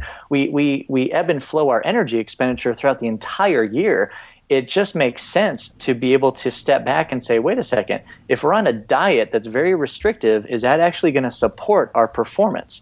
Now, we'll talk about health here in a few, I'm sure, but from a performance perspective, I think I have to constantly remind athletes, triathletes specifically, that because we're fluctuating our energy, our training demands, our swim, bike, run, some strength training, yoga, you name it, because those are going up and down, we actually need to take a step back and say, well, how does our nutrition support our ups and downs? And that was the whole basis of my concept that I created in 2003, called nutrition periodization. And a very fancy word that basically means whatever training cycle you are in, your nutrition should support that, for the age grouper, for the pro, for the man, for the woman, for the child, doesn't matter. So I think we need to take a step back and get away from diet and say, as athletes, how do we just periodize this entire nutrition plan, and possibly can low carb, high fat fit in there? And I will say 100%, it can definitely fit in, but not at the times that athletes are actually jumping on the bandwagon. So they're trying to go full on competition cycle even before a race, and before 70.3 or Ironman, and they're flailing, because obviously they're teaching their body to run on low glycogen stores. And at some points of the year, that could be extremely beneficial, but at others, it can be extremely detrimental. So I just wanted to kind of start out by kind of laying the land of, we need to kind of get in our minds, get away from diets, and maybe what I call it, and what you were saying is, I call this whole thing controlling carbohydrates. So not maybe lowering, we're obviously it's going to lower and increase the carbohydrate intake, but let's control our carbohydrate intake relative to our training needs. And obviously, as one nutrient goes down, the other goes up. So that's kind of where the carbohydrate and the fat teeter-totter back and forth. So I think a lot of people all of a sudden have thought carbs are evil. And that, I've just come in. We've started recording the show this morning, and I've been out just done a 3K swim before I came in, and got in here and had a banana and an M's Power cookie bar, which is sort of fairly low glycemic index, and I'm not sitting here stressing, oh my God, I've just eaten some carbohydrates. And I guess from my perspective, I'm lowering my carbohydrates by trying to lower a lot of the processed carbohydrates. But what we've got to remember is there's carbohydrates in all sorts of good areas in terms of fruits and vegetables and stuff. So I guess carbs aren't necessarily evil, are they? They're not. I think, obviously there's a lot of links to chronic disease states in processed refined carbohydrates, like you were saying, but the wholesome ones, the fruits, the veggies, the whole grains, the nuts, the beans, those kind of carbohydrates are actually not only beneficial, but they're needed for our bodies for proper digestion, proper blood sugar control, proper vitamins and minerals, antioxidants. So and I've seen that too, where people say, I'm on zero carbs, and it's somewhat impossible to do that, number one. But they're forgetting about all these good, quote unquote, sources of carbohydrate that come from nature. Absolutely. And when we had our interview with you last time, you sort of explained the sort of insulin spikes that occur when we take carbohydrates in. Can you maybe go over that again, sort of explaining when we're taking things in, what happens to our insulin, and and how that influences our ability to access our fat stores, and I know there's a lot of questions here in one, but is the type of carbohydrates going to influence how that sort of switch turns on and off? Right. Yeah. Great question. And so in the field of sport nutrition, working with athletes, we need to think of it as kind of a two-prong approach. The first prong is daily nutrition. So those are your meals. Those are the times outside of training that you're feeding yourself: breakfast, lunch, dinner, snacks. And then the second prong is training nutrition. So let me speak first about the daily nutrition, because to be honest with you, this is actually where I focus almost all my efforts. When I try to put an athlete through a metabolic efficiency plan, I focus on their daily nutrition to try to do exactly what you talked about: control blood sugar, and that controls blood insulin. So as an example, whenever blood sugar is high, so say you just had a banana coming off your 3K swim, a banana being almost all sugar will spike your blood sugar, and it will actually regulate the release of insulin from your pancreas. And that's not a big deal for most people. Insulin is a hormone that's made to get blood sugar down into your body. Everything is good. There's a couple of determinants here, though. Whenever insulin is high, your body's ability to burn fat from a biochemistry standpoint is actually blunted significantly, if not turned off. So what we look at is, how do we put foods together? And when we put foods together, the optimal food combination, if you will, in controlling blood sugar and thus controlling insulin during the day, breakfast, lunch, dinner, snacks, is by combining a source of fiber from carbohydrate. So that could be anything that we talked about before: fruit, veggie, nuts, beans, whole grains. So you have a source of fiber from carbohydrate, you have a source of protein, and you have a source of fat. Those three, and in all the literature, and especially in diabetes literature, it tells us that eating those three in combination at most meals will keep an even, steady blood sugar flow and thus control the hormone insulin. Now, so that's during the day, right? That's what we should kind of focus on most of the time. And I have a rule, if you will, a 90-10 rule, I call it. So 90% of the time, try to just nail your blood sugar, try to control it through food. 10% of the time, we're athletes, things happen, things come up. We're kind of rushed sometimes. Sometimes we don't have the best choices if we're traveling. So 10% of the time, allow yourself those misses. Oh, but can I ask, it does. When you're saying, the best way to control the insulin spike is to kind of have a blend of all three, like people love the numbers. What kind of numbers are you looking at in regards to percentage of? That's a great question. Let me make it a little more simple before I answer the complex question. So I start teaching from what I call my hand model. So I basically teach athletes, look at your left hand, look at your right hand. Your left hand is the amount of carbohydrates you put in, right? Okay. So that could be, again, fruits, veggies, nuts, beans, whole grains. The size of your hand, not your palm, the size of your entire hand is the quantity of carbohydrates that I want you to put in your body. And at the same time, your right hand becomes the size of the protein and fat. So fats are usually included in the protein because they're usually, for most protein sources, they're usually already in there. So if you look at that, that is what I call a 1-to-1 ratio of carbohydrate to protein. That will usually equate into about 25 to 35 grams of each nutrient. It obviously depends on the size of the hand. Yep. Right. So, but now off of that, and that's the easy way to figure it out. So when I talk to athletes, we talk about ratios of hands, ratio of carbohydrate to protein, right? The easiest way to control blood sugar, and this was really the premise of metabolic efficiency years ago, before this whole low carb, high fat thing took off. I know for certain, and other dietitians and practitioners have been teaching the athletes the improved metabolic efficiency just by controlling these ratios. It's not necessarily following these high crazy, basically high carb, low fat, or low carb, high fat diets. We know that you can actually improve your body's oxidation or utilization of fat just by taking a little more simple and not being so aggressive in your dietary strategy, right? So that said, throughout the day, you guys would eat a ratio of 1-to-1 carb to protein, or on training days that are a little bit more aggressive, a little longer duration, maybe you're doing some intervals, higher intensity, maybe you even look at a 2-to-1 or a 3-to-1 carb to protein ratio during your meals. Now, I usually time that around training, though, if that makes sense. So, if you've got a morning swim, then we could get something in your body beforehand. I know we can talk about the starvation or the fasting training sessions here, but we want to make sure that we get those carbohydrates in your body to replenish some of them that you're losing. But if today the only thing you're doing is a morning swim, then throughout the rest of the day you don't need to eat as many carbohydrates unless you've got another session coming up later.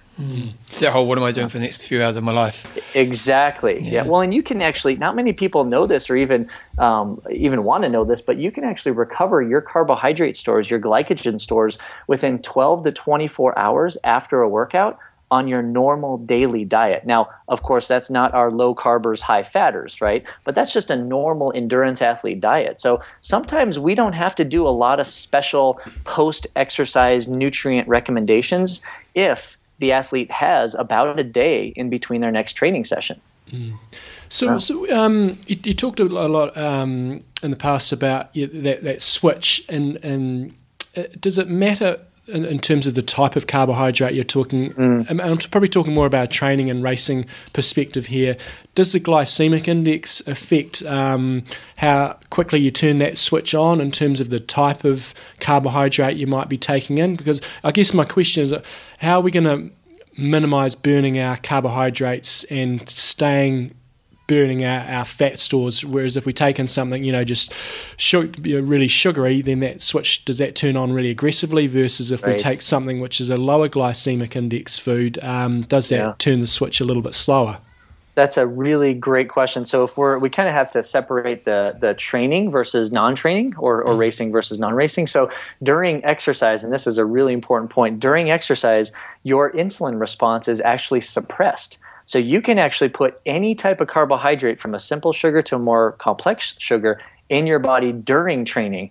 And your insulin, you will not have large insulin ups and downs because exercise completely suppresses that hormone. So as an example, a lot of these low carbers, high fatters will still consume sport drinks, nutrition products, simple sugar-based nutrition products during racing or training, but they have no detrimental effect, because I think a lot, and tell me if I'm not answering your question, but a lot of the confusion is a lot of these new low carbers, high fat dieters are thinking that they have to completely starve themselves, not only throughout the day but throughout training. And that's the exact opposite of what we want them to do. We want them to adapt from a fat perspective, burning more fat. But when they train, we want to make sure that they have enough juice, if you will, enough carbohydrate to be able to sustain their objectives for that training session. So what I have found is a lot of athletes, while they still may use some simple sugar products during training or racing, what they find is after they teach their body to burn more of that fat at higher intensities, they actually require less of those simple sugar carbohydrates. So maybe instead of 300 calories per hour on the bike for Ironman, maybe they're down to 200, right? Because they're a little bit more efficient at storing carbohydrates and burning fats. Interesting. Yeah. Interesting. And I guess when we're talking about fats, again, and I don't want to harp on too much about well, I do actually, about the low carb, high fat. Maybe explain the different sorts of fats. And, when we saw things like Atkins diet come out, we see people lose a lot of weight through following the low carb, high fat or very low carb diet. Mm-hmm. Does the type of fat that we take in matter too much? I mean, should we be really concerned about taking in saturated fats? We know that olive oils, your avocados and all those sort of fats are better for us, but should we be really concerned about the saturated fats or not?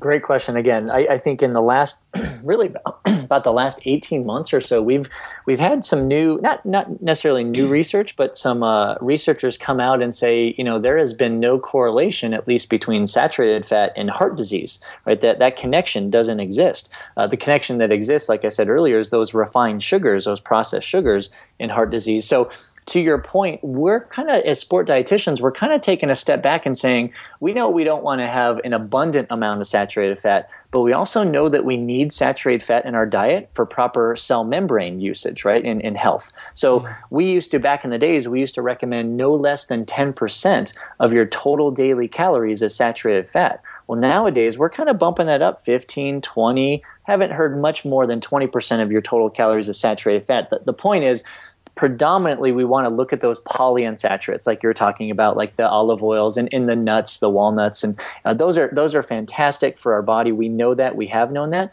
but we don't want to discount the use of saturated fat because our body needs them. And in fact, probably the easiest and best for an athlete's perspective, saturated fat could be the use of coconut products, so coconut oil, coconut butter, and certainly just unsweetened coconut, shredded coconut. So that has while it's predominantly saturated fat, they are, and I know you guys have heard this, they're called medium chain triglycerides. So they're stored very differently in the body, and they're used for energy a lot quicker than typical fat.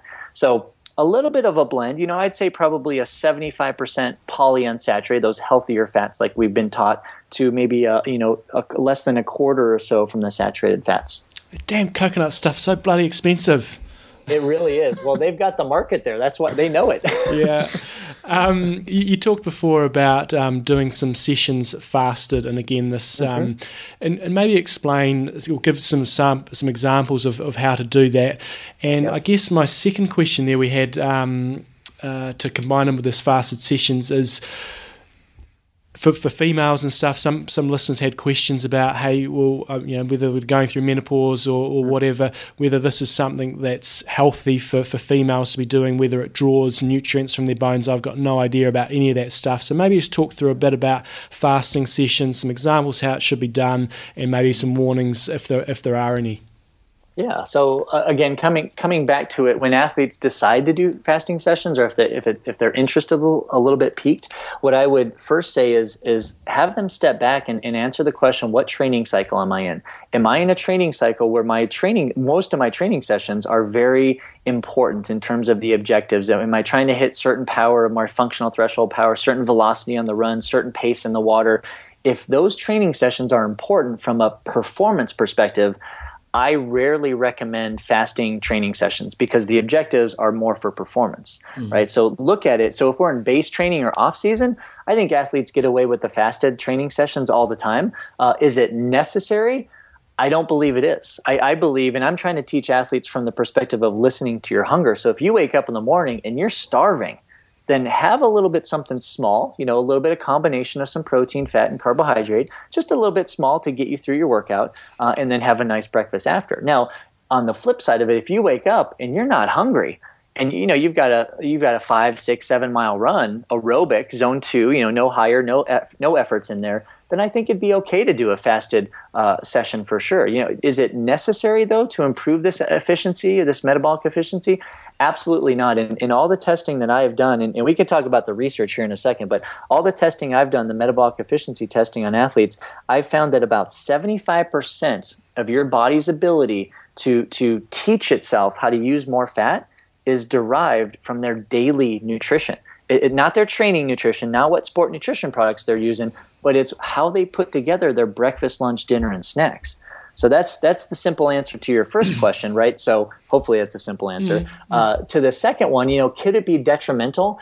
I don't believe there's a lot known in that population that you mentioned with the women specifically with menopause. That is kind of an unknown with this whole starvation, this whole fasting, this low carb, high fat. So I don't think we have a lot of answers, including myself. Don't have a lot of answers at that this particular time, because every female reacts differently through the menopause. Their hormone fluctuations are going up and down at different rates and in certainly different instances. So that's a hard one. That's a really tough one. If the females out there who are going through menopause listening to this, I would tread very, very lightly. I would not go all in. I would not jump into the low carb, high fat, quote unquote diet. I would start controlling the nutrients in the diet to see how they act on those hormonal imbalances that are already happening in menopause. So if we were to recap to this point, Bob, what you're really saying is that if you are looking to improve your metabolic efficiency, it's about getting that balance of the single palm for protein and carbohydrate in your everyday meals, and that really should teach your body to use your fat better for an energy source. When it comes to actual training, you should still use your simple carbohydrates because the insulin levels aren't going to be affected that much. But again, you'll find over time the need will drop because your body's becoming more efficient. Exactly. Okay. Absolutely. Okay. Yeah. And it's not to discount that aerobic training, because we also know from XPhys that if you train in zone 1, zone 2 predominantly, you'll improve your body's ability to burn fat, but that component isn't as large as the nutrition component.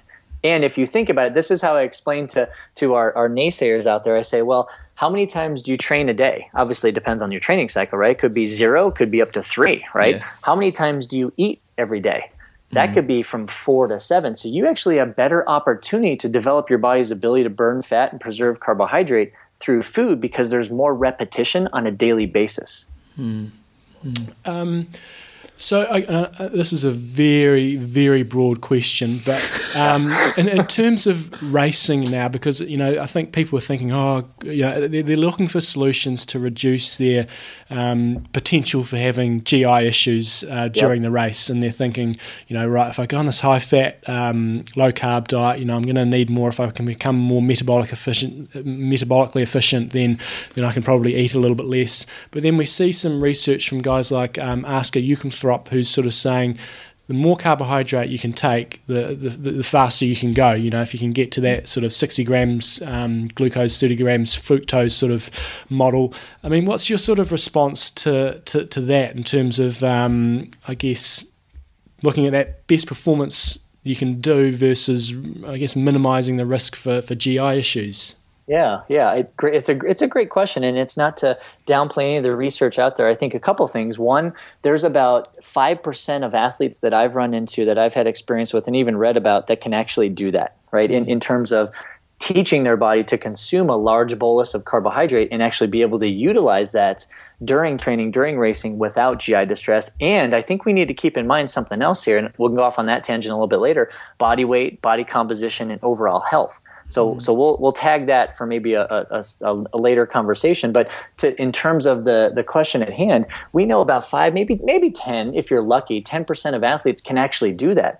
The rest of the 90 to 95% of athletes simply cannot handle that amount of carbohydrate. And believe me, I mean, I've tried that early in my career, been there, done that, because that's all we knew. Every single Ironman I did was just filled with GI distress, because I was doing the same thing. And it's interesting because, personally speaking, I don't want to do an N of 1 here, but I followed a significantly high carbohydrate diet. I tried to consume 50, 60 grams of carbohydrate, on the bike specifically per hour, and always had GI distress on the run. So this was a high carb guy going into a high carb loading, right? And so to your point, I do believe that will work for a very small amount of the population. I found it to work more with the elite males rather than our age groupers, and rather than our females, because females will respond differently to their dietary strategies. And I think you guys know also, females utilize more fat during exercise relative to carbohydrate, relative to males. So there's a lot of gender differences here also that we talk about. And a lot of the research has not been done on females. It's been done in the lab. Some of it real life, like on tracks, but mostly on males. Mostly in that age group of 30 to 40-year-olds. So if we get down to the nitty gritty of race nutrition, so do you have any? Again, personalised between males and females and stuff, but in terms of generic responses that you give, you're sort of not saying don't take sports nutrition because yes, that might spike your insulin level. Or have you sort of got any general guidelines you say to people around race nutrition and good examples of things that they can try to be having during the race to just keep things sort of in check? Yeah, absolutely. So I start that conversation by asking them what they've been doing from a daily nutrition perspective. So if we can do athlete A and athlete B. If athlete A has spent the last few months really trying to adapt their daily nutrition into improving their body's ability to burn fat, so they're basically controlling blood sugar, controlling insulin. It's not it's not low carb, high fat. It's just controlling those nutrients, right? They're not going off the deep end. If they've done that, then the recommendations become pretty simple, to be honest with you. It's usually, you have a decent, what I call blood sugar stabilizing breakfast, and that usually for most athletes, that means a liquid, some type of smoothie, some type of drink where they can get a little bit of carbs, a little bit of protein, a little bit of fat. And usually that's done about 2 to 3 hours before the race. And then I'll have them, probably just sip on nothing too sugary. So here's the interesting part too. If you put in a lot of just simple sugars 10, 30 minutes before the race, what happens is it, again, like I said earlier, spikes your blood insulin. So that's actually accelerating your body's ability to burn carbohydrate. And we only have 1,200 to 2,000 calories worth of carbohydrate stored in our body. So if you're turning on your carbohydrate burning that quickly before the race, you're tapping in to those glycogen stores. So you're going to be depleted a little bit sooner. And that's one of the biggest detriments to race nutrition, especially for Ironman, is glycogen depletion.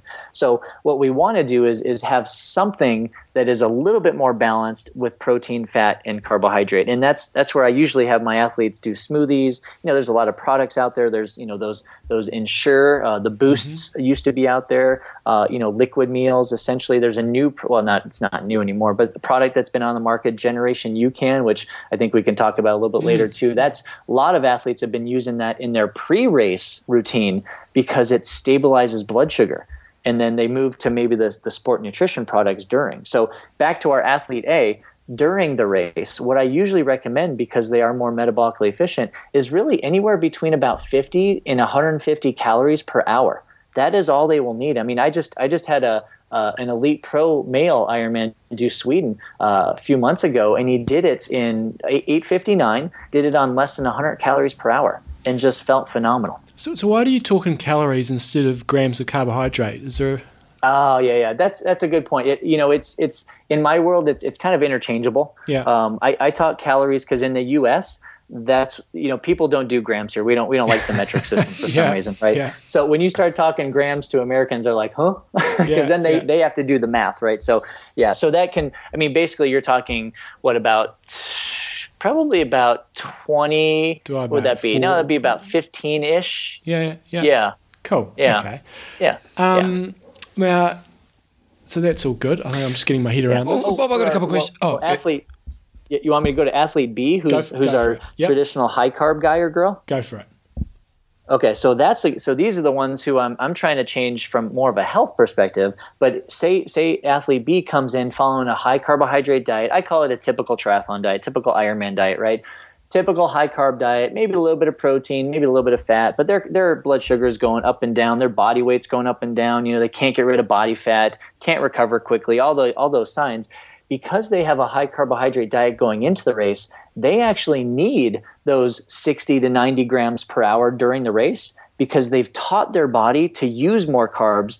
And if they don't give it during the race, they will bonk hard and quick. So they actually need those high boluses. And that's what I think a lot of the research isn't looking at, is what are these athletes' daily diets looking at? Before we dump all these carbs in their body, are they high carbohydrate guys and girls, or are they low carbohydrate guys and girls? Brilliant. So one question that we need to explore here is that a lot of athletes are trying to lose weight. And it is funny in Ironman that you do get a lot of overweight athletes for the amount of energy output they do. What would be your guidelines around that? Because before earlier on, you were talking about a little bit around how sometimes just to use your hunger as your gauge. But if anything, we've trained ourselves to eat so much. Like I don't do Ironman anymore, and I know when I stopped doing Ironman, I had to train myself to consume a lot less volume of food and I had to learn to be a little bit hungry for a period of time just as I was shifting that volume that I needed. So what would be your guidelines around, because I'm sure a lot of people listening to this right now are trying to lose some weight. What would be the way you'd approach it? Yeah, so best thing again is answer the question, in terms of that nutrition periodization, where am I in terms of my training? Is it in an okay time of the year to try and lose weight? Like if I got my A race coming in 2 weeks, probably not the best time to think about weight loss, right? But certainly afterwards, or if you have a few months to really explore this. So I think one of the biggest things that we need to think about is kind of back to my intro of this whole topic. We need to think about cycling our nutrients throughout the year, not only for performance, but just like you were mentioning, when maybe you're in a taper and an off season, you've got to teach yourself to consume less. And that's where you can switch those nutrients around a little bit. So when athletes are looking for weight loss, and we could talk about the health in terms of the blood lipids and the risk of diseases also. But when we want weight loss, what we look at, and we know this hands down, we know lowering your carbohydrate intake, making sure protein is somewhat stable in your diet, and increasing your fat, not necessarily this low carb, high fat, but just controlling your carbohydrates. Maybe, if we're talking grams, maybe around that 100 to 150 grams a day. And that's aggressive if you're training, right? And that's why we recommend weight loss maybe not in the aggressive training cycles. So you're talking 100, 150 grams a day of carbohydrate, fill in some fat there, that will induce weight loss. And not quickly and not unsafely. Usually the first thing that goes from the body is water. But if they maintain that, and that's why I look at trying to get athletes to do this for a few months, because if they can maintain that and not sacrifice their performance, if they're not in a build cycle or competition cycle, they'll actually start to see body fat loss also. And so initially people are very excited. They step on the scale. Wow, I'm 5 pounds down. Don't get too excited. That's just water, right? That's not sustainable weight loss, right? Sustainable weight loss comes usually 4, 8, 12 weeks later when you see the numbers in your body composition change. That makes sense. And that's really, it's all about just controlling, like I said, the two ends of the teeter-totter, the carbohydrate and the fat. But I don't recommend that usually during an on season, because it's very dangerous for a lot of people because they don't know how to do it. They either jump in 2 feet first and say, I'm going 50 grams of carbs a day and 80% of my calories are fat now. And that's not sustainable. That they're going to be grumpy. They're not going to be able to train. They're not going to be able to do anything. So we kind of have to control those nutrients a little bit more. So your recommendation would be to figure out, where you are within the carbohydrate consumption, and if you are trying to lose a little bit of weight, just kind of slowly reduce that to a point, depending on where you are within your kind of training season. But Let's say you have got the time to now focus on losing weight. It'd be about reducing carbohydrate at slower levels to figure out what point do I start to become leaner, basically.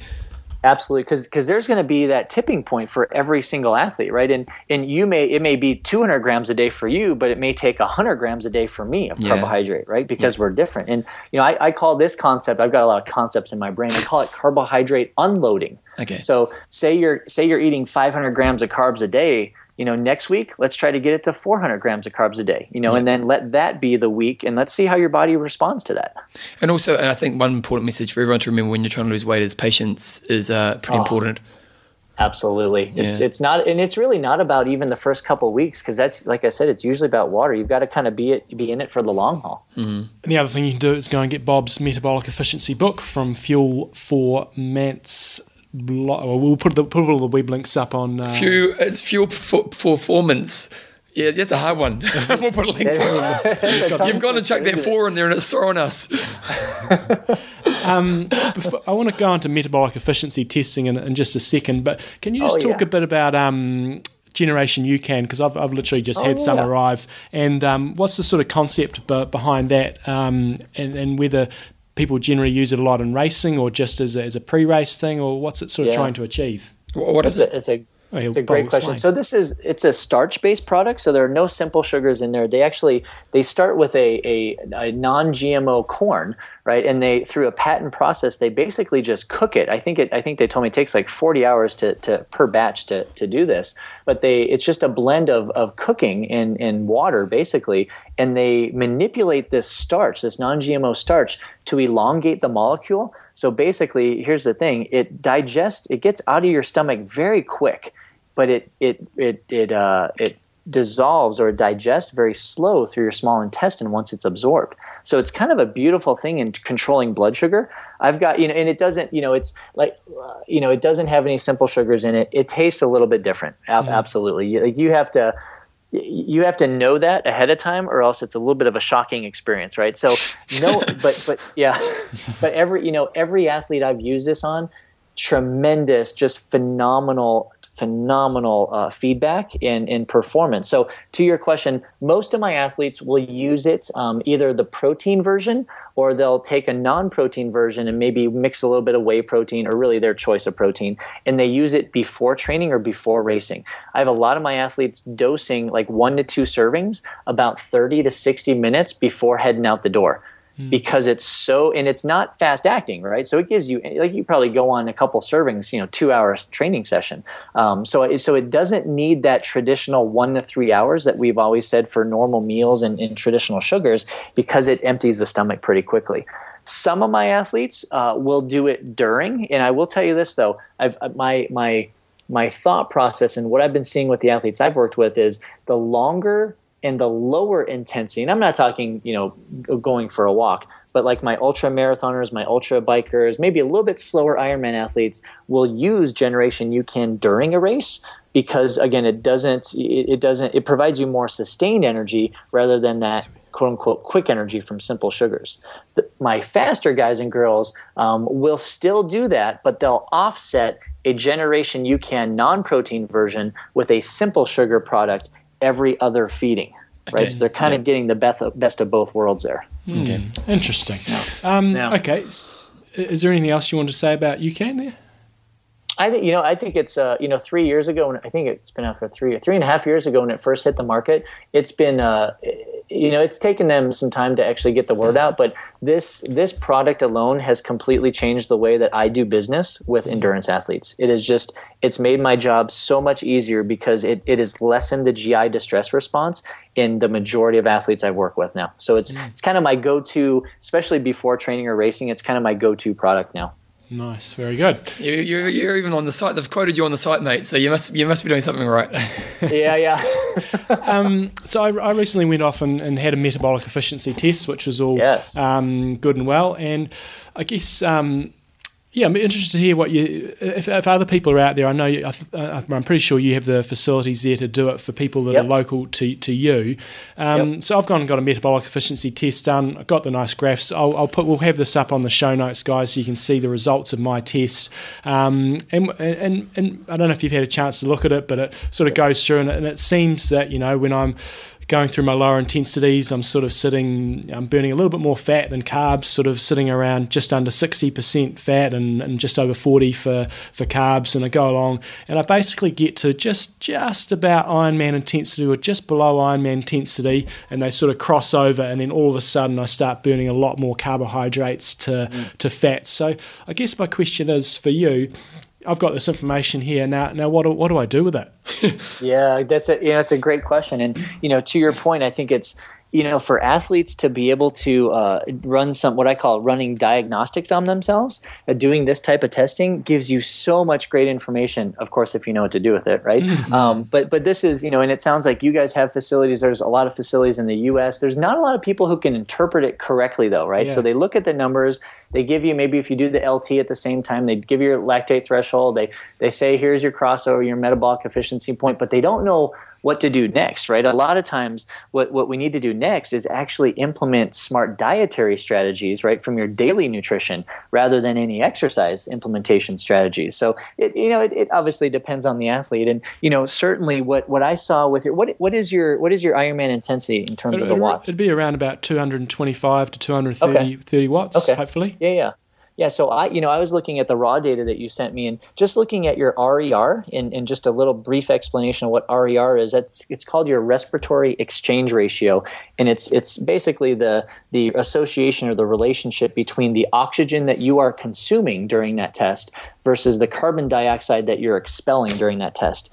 That one number tells us the blend of carbohydrate to fat oxidation or burning, right? Mm-hmm. So I was looking at those, and I was noticing, kind of the same thing that you are, and I see this in a lot of endurance athletes, that they actually have their metabolic efficiency point and that is where carbohydrate and fat cross. They have that point a lot lower than their lactate threshold. And that's very, very common because that you're training your body from a performance perspective. You're doing your zone 4, your zone 5 training. You're getting your LT up. You're getting, basically performance ready. But a lot of times our diet isn't supporting that. So I don't want to say in an ideal world, but a lot of athletes, after they manipulate their nutrition, their daily nutrition, to support their metabolic efficiency goals, you can actually move your metabolic efficiency in terms of what watts or what heart rate you have, or even velocity if you're doing on a treadmill, what pace, you can move that closer to your LT, to your lactate threshold. Mm. And that's kind of the whole goal of getting this test done, is to say, number one, do I cross over? Do I have a metabolic efficiency point? And two, where is it? Because once you find it, then you can change it. So I guess to your point, what do you do with this data, with this number? You try to get your metabolic efficiency point, so basically your body's ability to burn fat, you try to get that at a higher intensity, closer to your threshold, so when you're racing, you can rely more on fats. And that's not going to be detrimental to speed, because, the testing tells you if you're at 225 and you can burn more fat at 225 watts, you're preserving your glycogen stores. So what if you've got some surges at 250, 275, 300 watts? If you've got some surges, you'll have those carbohydrate stores ready to counterbalance or counteract those surges. So this testing allows you to know and develop a nutrition plan, sometimes an exercise or a training plan, but mostly a nutrition plan, to get that metabolic efficiency closer to your performance LT. Does that make sense? Yeah, it does. And I guess the key thing that I was going to be doing is we're sort of pre-season for me over here, and and I haven't been making many modifications to my diet before I got the test done. Then I'll go back in January when I'm sort of in race fitness and get the test redone then, and see what sort of changes we've made. Although in saying that, Bob, based on what you're saying earlier, John, it's better to make sure, like it's about making the change to his diet, isn't it, to bring the efficiency down, isn't it? This is the optimal time. You've got a couple months to, and again, it doesn't have to be the low carb, high fat, completely disengaging from carbohydrates in your diet. It's just about balancing, kind of that hand model a little bit more, that 1-to-1, 2-to-1 ratio a little bit. Cool. What else did I have down here? Seriously, have you got all day? Because he's got a million questions written down. I've covered most of it. I hope to see your kids tonight. We had a number of questions around ketones and ketosis and stuff, and I don't know if I really want to go into that. That's all just that's pretty full on stuff. I guess my final question is, we had a question in from Nick Rose, and he's sort of saying, he goes to work and has, before work he has toast and banana for breakfast, and he has sandwich for lunch, and then he has sort of a carbohydrate-based diet for dinner, maybe a chicken pie with potatoes and peas, and very, very high carb diet. I guess just for the people like that who do follow that very, I guess, old school traditional high carb diet, just some general recommendations or ideas or websites you can send them off to try to sort of just start that process in the right direction, because it is pretty hard to go cold turkey straight away. But just some general advice, and maybe just talk about some of your products you've got in terms of your books, your recipe books, or just some general advice how they can sort of take the step in the right direction. Yeah, it's a great feeder, great question. So my first recommendation is to go to their physician and get blood work done. And I say that because what I've been noticing in the past few years in working with endurance athletes specifically is when they are on these high carbohydrate diets, if they have any genetic predisposition to chronic diseases, diabetes, obesity, heart disease, you name it, right? If they have any genetic predisposition, that may show up in their blood work, and it's just a basic blood lipid test, where they're looking at your cholesterol, your HDL, your LDL. Even better to look at the particle size, but I digress from that. Get your blood work done, because that is actually what made me change to controlling my carbohydrates, because, just because you look healthy doesn't mean you're necessarily healthy. You can go fast, but maybe your health is being compromised by those carbohydrates. So get your blood work done. That may tell you which avenue to take in terms of your daily nutrition. From there, then you just start slowly, right? If you're ready to make that change, instead of some toast and fruit in the morning, depending on convenience and time, maybe you can have some scrambled eggs. Maybe you can have some hard-boiled eggs. A lot of times the cereal and the milk completely being phased out of athletes' daily nutrition plans now. It's just it's practical from a time perspective, but they find that athletes, when they do that, or even like the toast and banana or something, they get hungry about an hour later. So it's really playing with their insulin control. So easy to do. My favorite is just a smoothie, right? You throw your choice of milk. It could be coconut milk. There's the coconut again, right? Coconut milk, could be almond milk. If you like cow's milk, throw some milk in there, throw some water in there. I've got a whole combination that I put in a lot of veggies, spinach, kale, beets, carrots, put in one piece of fruit for a little bit of sweetener. I'll actually put some olive oil in there, or your choice of oil, could be coconut oil. I'll put sometimes some peanut butter in there, and some protein powder of my choice to get the protein up a little bit. Call it good. That is one of the best things an endurance athlete can do, especially in the morning, especially if they're training, because it's easy to get down. They don't have to drink much of it. They can have it post-workout. They can bring it to work. They can bring it in the car. So I think that's probably my go-to breakfast. And in terms of fixing everything else, what I would say for the sandwich is make sure right now, if you're still using bread, make sure you have enough meat on your sandwich. So instead of just being able to see the bread when it's crunched together, make sure you can see the middle. So add maybe a little bit more protein to it, a little bit more meat, maybe put some lettuce, put some tomatoes, put whatever you like on it to kind of color it up a little bit. That's the first stage, and obviously you can go down that road of getting rid of bread or doing a tortilla for a wrap. That'll basically help control the carbohydrate to protein ratio a little bit. But what I would say is, like you were mentioning, don't jump into it cold feet and cold turkey, because it is so difficult. Because whenever you make a nutrition change, it's really about changing your behavior.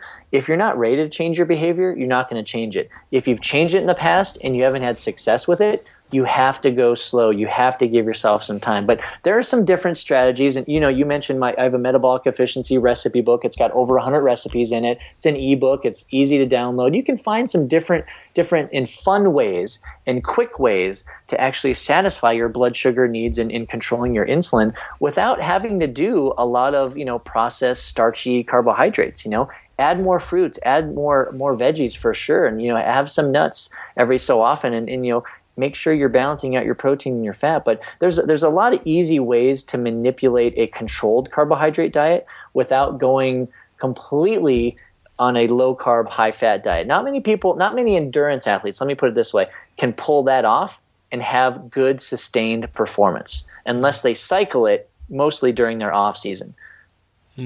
Awesome. So guys, if you want to check out Bob's work, he's got a few websites. Which one would be the one that is probably best to point people to, mate? Yeah, definitely the one that you guys are having a problem with, the fuelformance.com. Fuelformance. Okay, so it's fuel, the word fuel, then the number 4, and then Mance, MAENCE.com. We'll put a link to that on www.imtalk.me, guys. So if you want to go to that, we'll put it there. Bob, it's been absolutely brilliant. You've really helped clear up a lot of things for me personally, and I'm sure for a lot of the listeners. So it'd be fantastic to get you on. Yeah, it is great, mate, because the thing is we have these discussions, but the guidelines are always very vague. And so, it's nice to have this conversation and go, okay, well, here's what we need to be thinking about, because I think a lot of people, every day of nutrition is another theory out there. And so, and I think one of the downfalls is that people are just shifting their diets all the time, and whatever the latest fad is, people are shifting towards that. And I think one of the most important things is what's a consistent message that we can work on and actually try to find a way of living towards as a long-term solution, not as in just what's the quick fix now. Absolutely. And I think that's where that concept of nutrition periodization really fits in. I mean, if you're an athlete, you've got to think outside the box and think, what is my training cycle? What is my nutrition going to support or have to support this particular training cycle? Instead of following the latest fad diet, it's just shifting the nutrients around a little bit. Yeah. Awesome. Yeah. So guys, do go check out Bob's website. I've got his metabolic efficiency book. I've got his recipe book as well. So Bob's given up plenty of his time today, so support what he's doing and get yourselves racing fast. So thanks very much, Bob, and we look forward to catching up with you. Absolutely. Anytime you want me on, you just let me know. Cool. Yeah, thanks, Bob. Great. Interview a couple of weeks ago, didn't we? Did we do it last week? Thoughts? Really, really good. And I think out of this whole series, what's really, I think, good for a lot of athletes to maybe learn, in my opinion, we've had this big stigma that fat is terrible for a very long period of time. And in my opinion, fat does not need to be the massive big evil that a lot of people think that it is. There's no problem having some fat in your diet. And then I guess the other thing is, for so long, and I've been indoctrinated into this, it's just been carbs, carbs, carbs. And when I was, racing full time and stuff, it was all about the carbs. And we've just done this big U-turn, and then all of a sudden we're thinking carbs are the evil. We've had these high fat, low carbs, thinking, we can't touch your carbs, sort of thing. And I think Bob just rounds it off really nicely, saying, no, carbs are important, and it depends where you are on that spectrum. And I had it illustrated to me very, very nicely at the weekend. So I did a 4-hour bike ride, and basically wanted to set out and ride a little bit above Ironman effort, and I think I ended up riding just a little bit too hard at times.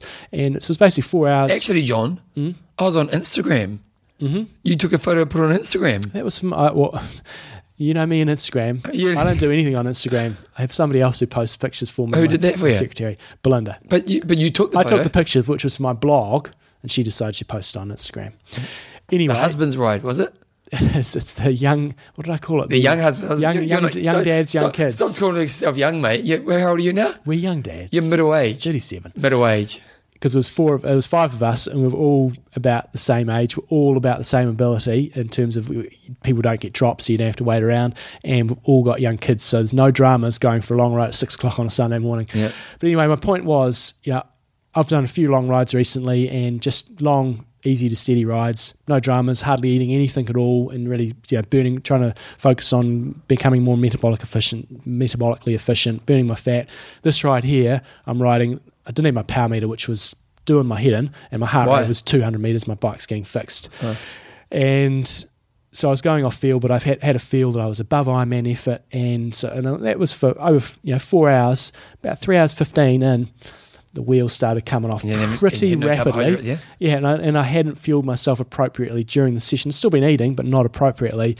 And that was really evident on my metabolic efficiency test, is once I go above Ironman effort, massive change in terms of my ability to use fat as a store versus carbohydrate. So if I'm not fueling on carbohydrate, I'm going to get into trouble relatively quickly. Now, hopefully over time, I can shift my curve a bit to the right, so at that intensity I still am using more fat, but right now I'm not, and I paid a pretty heavy price for it, and just came home in a blithering mess, basically. Sean O'Porno came to my place to pick something up. I said, you're not getting anything until I've had something to eat. And so I was slamming stuff into my smoothie, my spinach and my Execute and all this stuff. I said, just wait. He was like 20 minutes to meet his wife for breakfast. I said, you just got to chill out because I'm smoked. I'm beyond smoked. Anyway, but I just think Bob's advice fits in pretty much with what I've been doing, and I like his style. So because he agrees with you... Well, no, it just helps with that. Yeah. No, I think it was a good interview, and there's some really good guidelines here. And I think that's what I've been frustrated by, is that we've had this discussion, but there's been no real guidelines, and he gave some good clarification around that. So very good. John, have we got another sponsor? We have got Coffees of Hawaii. Coffees of Hawaii, sponsor. Coffees of Hawaii. Tell us about Coffees of Hawaii, Bevan. Okay, I'm going to put the website. Coffees of Hawaii is the world's best coffee. Is it? Yes, I've just claimed it. You have? Yep. Tell you what. We'll get a... Well, why do Americans do coffee in the rest of the world different to the rest of the world, John? What do you mean? They always have the plunger in America, don't they? I wouldn't say that. When we go to coffee shops in America, they don't get out the big steam, that big machine that New Zealanders have. You go to a coffee shop in New Zealand, they bang. In America, they just pull something out and pour it. Okay. We were in LA, we were in New York.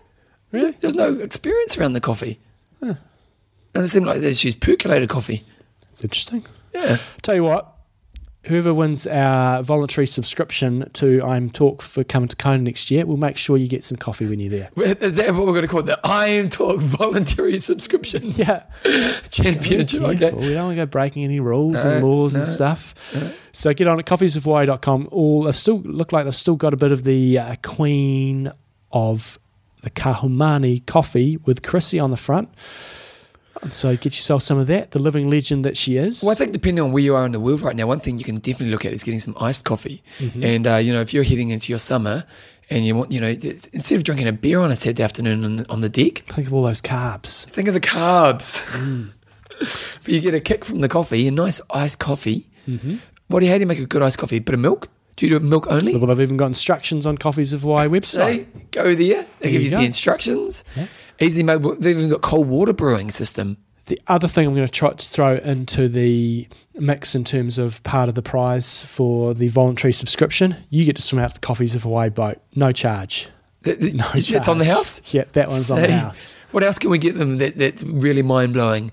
Probably have to get them... Give them a sample of extreme endurance. Sample of extreme endurance. We'll probably organise a big undie run for you. Yes. Yeah. We'll put on this big undie run where everyone will turn up just for you. You can go to the Parade of Nations as me. Parade of Nations is John Newsom. I'll give you my T-shirt. You can represent New Zealand. Yeah. That's what we'll do. You have to do all the first time experienced person's Ironman experience under John Newsom's name. You've got to go around the expo that I won't be doing with you this year and do silly interviews. So you might have to help me out on that stuff if you're my... Yes. Yeah. So you may even have to help me do some interviews. Because are you going to help me do interviews? Somewhat limited. It depends where it is. This is a joke. No, it's not. I'll So be basically- there for an extra week before. I will be preloading all the interviews. Are you really? Yes, I am. Oh, good.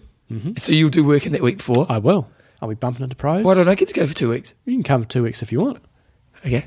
Yeah, I'll do 2 weeks. fine. I got a good life. I can take 2 weeks off. Yeah, It's a good thing about my life. I don't work for anyone, so I can take holidays whenever I want. it's fine. Yeah, I might take 6 weeks. It's fine. I get lots of interviews. Yep. Happy to have you there. And then when you're there, you'll also be able to get Coffees of Hawaii drink, because they have the drink on the boat. Free charge. And you also get the chance to try to go to the bottom of the water at the boat. It's all happening. Is Albert going to be there next year? Don't know. Yeah, Because I think he's pulled away from Ironman now. Yeah, so... Righty-ho. If you want any Coffees of Hawaii, go to coffeesofhawaii.com. If you want any of the promo codes, go to imtalk.me. We've got them listed up I there. was on the internet last night. Bevan, we've got to move things along. Our Legends interview's coming up, so Just stop the quickly. rambling. Women absorb coffee faster than men. Good for women. 25% faster. Nice. Christian Zanata. Let's save this for next week. Oh, there's quite a few. Okay, let's give a quick couple plugs. Yeah. Luke Peel, was it? Luke Peel. He's saying, look, he picked the dark horses, and we didn't say it on the show. He said, Kanana to prove Sutton can coach men too. He didn't finish in the top, did I say top 5 or top? I said Kanana had a great race, didn't Yeah, he did, but he didn't get on the podium. Didn't we say just dark horses top No, 5? it was who's going to get on the podium. I'm almost positive it said who's going to get on the podium that hasn't been in the top 5 before. So you're going to give Luke no love. Not going to give Luke any love. Luke, No. Screw you, what Luke. about Blatchford? A few people picked her. If he picked her, I apologise. Okay, so he gets half love. Yes. You get some half love. Yes. You get love him, but you don't get the cuddle at the end. Yeah. Okay, good. And someone, Nathan Newcastle sent through a good website called The Secret Pro, and it's on cyclingtips.com.au, and it's a pro who's within the cycling world who writes articles that are kind of under the table. Yeah. So apparently it's a pretty good read. Nice. And then just lastly, John Adams got, love the show. I'd like to ask you to mention my mate Cormac the Mighty Duck Ryan from somewhere, Tala. This is age group of the week. Save this bad boy. It's not age group of the week. Wow, we'll give it to him. Oh, okay, age group of the week.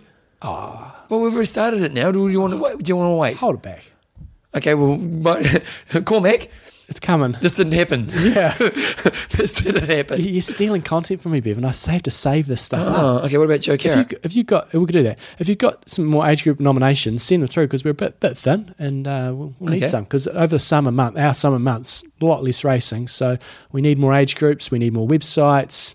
Anything you like to send through, flick it on through. Okay, Jumbo. Well, I tell you what, Joe Carrot, on epicwomancamp.com. So it's actually Tara Norton who runs these, but Joe and Tara are going to do a camp in Lanzarote in 2014. You can go to epicwomancamp.com. Based on the success of Epic Camps run by Scott Newsom and Scott Molina. Newsom and John you guys got Molina. married. You can do that nowadays. And John Newsom, Epic Women Camps are designed to provide women athletes with an opportunity to do high-volume swim, bike and run training with like-minded and dedicated athletes in order to take their fitness and mental abilities to the next level. So check it out. If you want to go to Lanzarote, February 21st to the 2nd of March. Tell you what, Tara's kid's pretty cute. She's on Instagram. Is she? Yeah, and she had some Instagram photos on there, and I checked out. She's got some of her kid. They do this thing where they kissed, All right. and it was pretty cute. Yeah, yeah. John, you sure you saw that on Instagram? Instagram on there all the time. Yeah. So guys, if you want, if you're a chick, Yeah. you can't do it if you're a guy. No. Well, then there's a photo. They got two guys. Support crew. Well, why is the guy wearing the gear? He's just he's one of those guys. That's David. David who? David. He's at Kona. We've met him several times. David there in the gear. And the orange down on the right-hand side. Don't know about the guy on the left. I'm not quite sure I recognise him. I can't recognise him from this photo. You just have no... Just so selfish. Yeah. Only thinking about myself. Yeah. Okay, John, sponsors. Coffeesofhawaii.com. I will put a link to the Epic Woman Camp on imtalk.me. Yes. Athlinks.com. Do it. Extreme Endurance. Do it. And SLS Try. Do it. We can talk about SOS, right? Next week. No, yeah, next week. Okay, Jumbo, what's your goss? What's my goss? I'm pretty excited about this.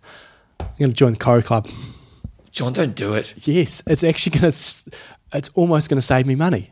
No. No, it is. Hey, tell me this, because I've looked at it and it's... No, it is. It's a lot of money. It's going to cost me $755. Yeah, but you got your joining fee as well. No, that's included. That's included. $750. Okay, wait. $755. $755. It's going to cost me $150 basically, Why? because when you travel, when you got that, you get an extra piece of baggage per flight. I'm going to Kona twice, and I'm going to Canada. That's 6 flights. That's $600. It's only cost me $150. Okay, that's a good call. I was happy about that. $150, and then if you go on all those flights, you get the lounge. Yes, and Wi-Fi and all the lounges and stuff. I'm pretty happy about that. Okay, fair enough. That was my big news from yesterday.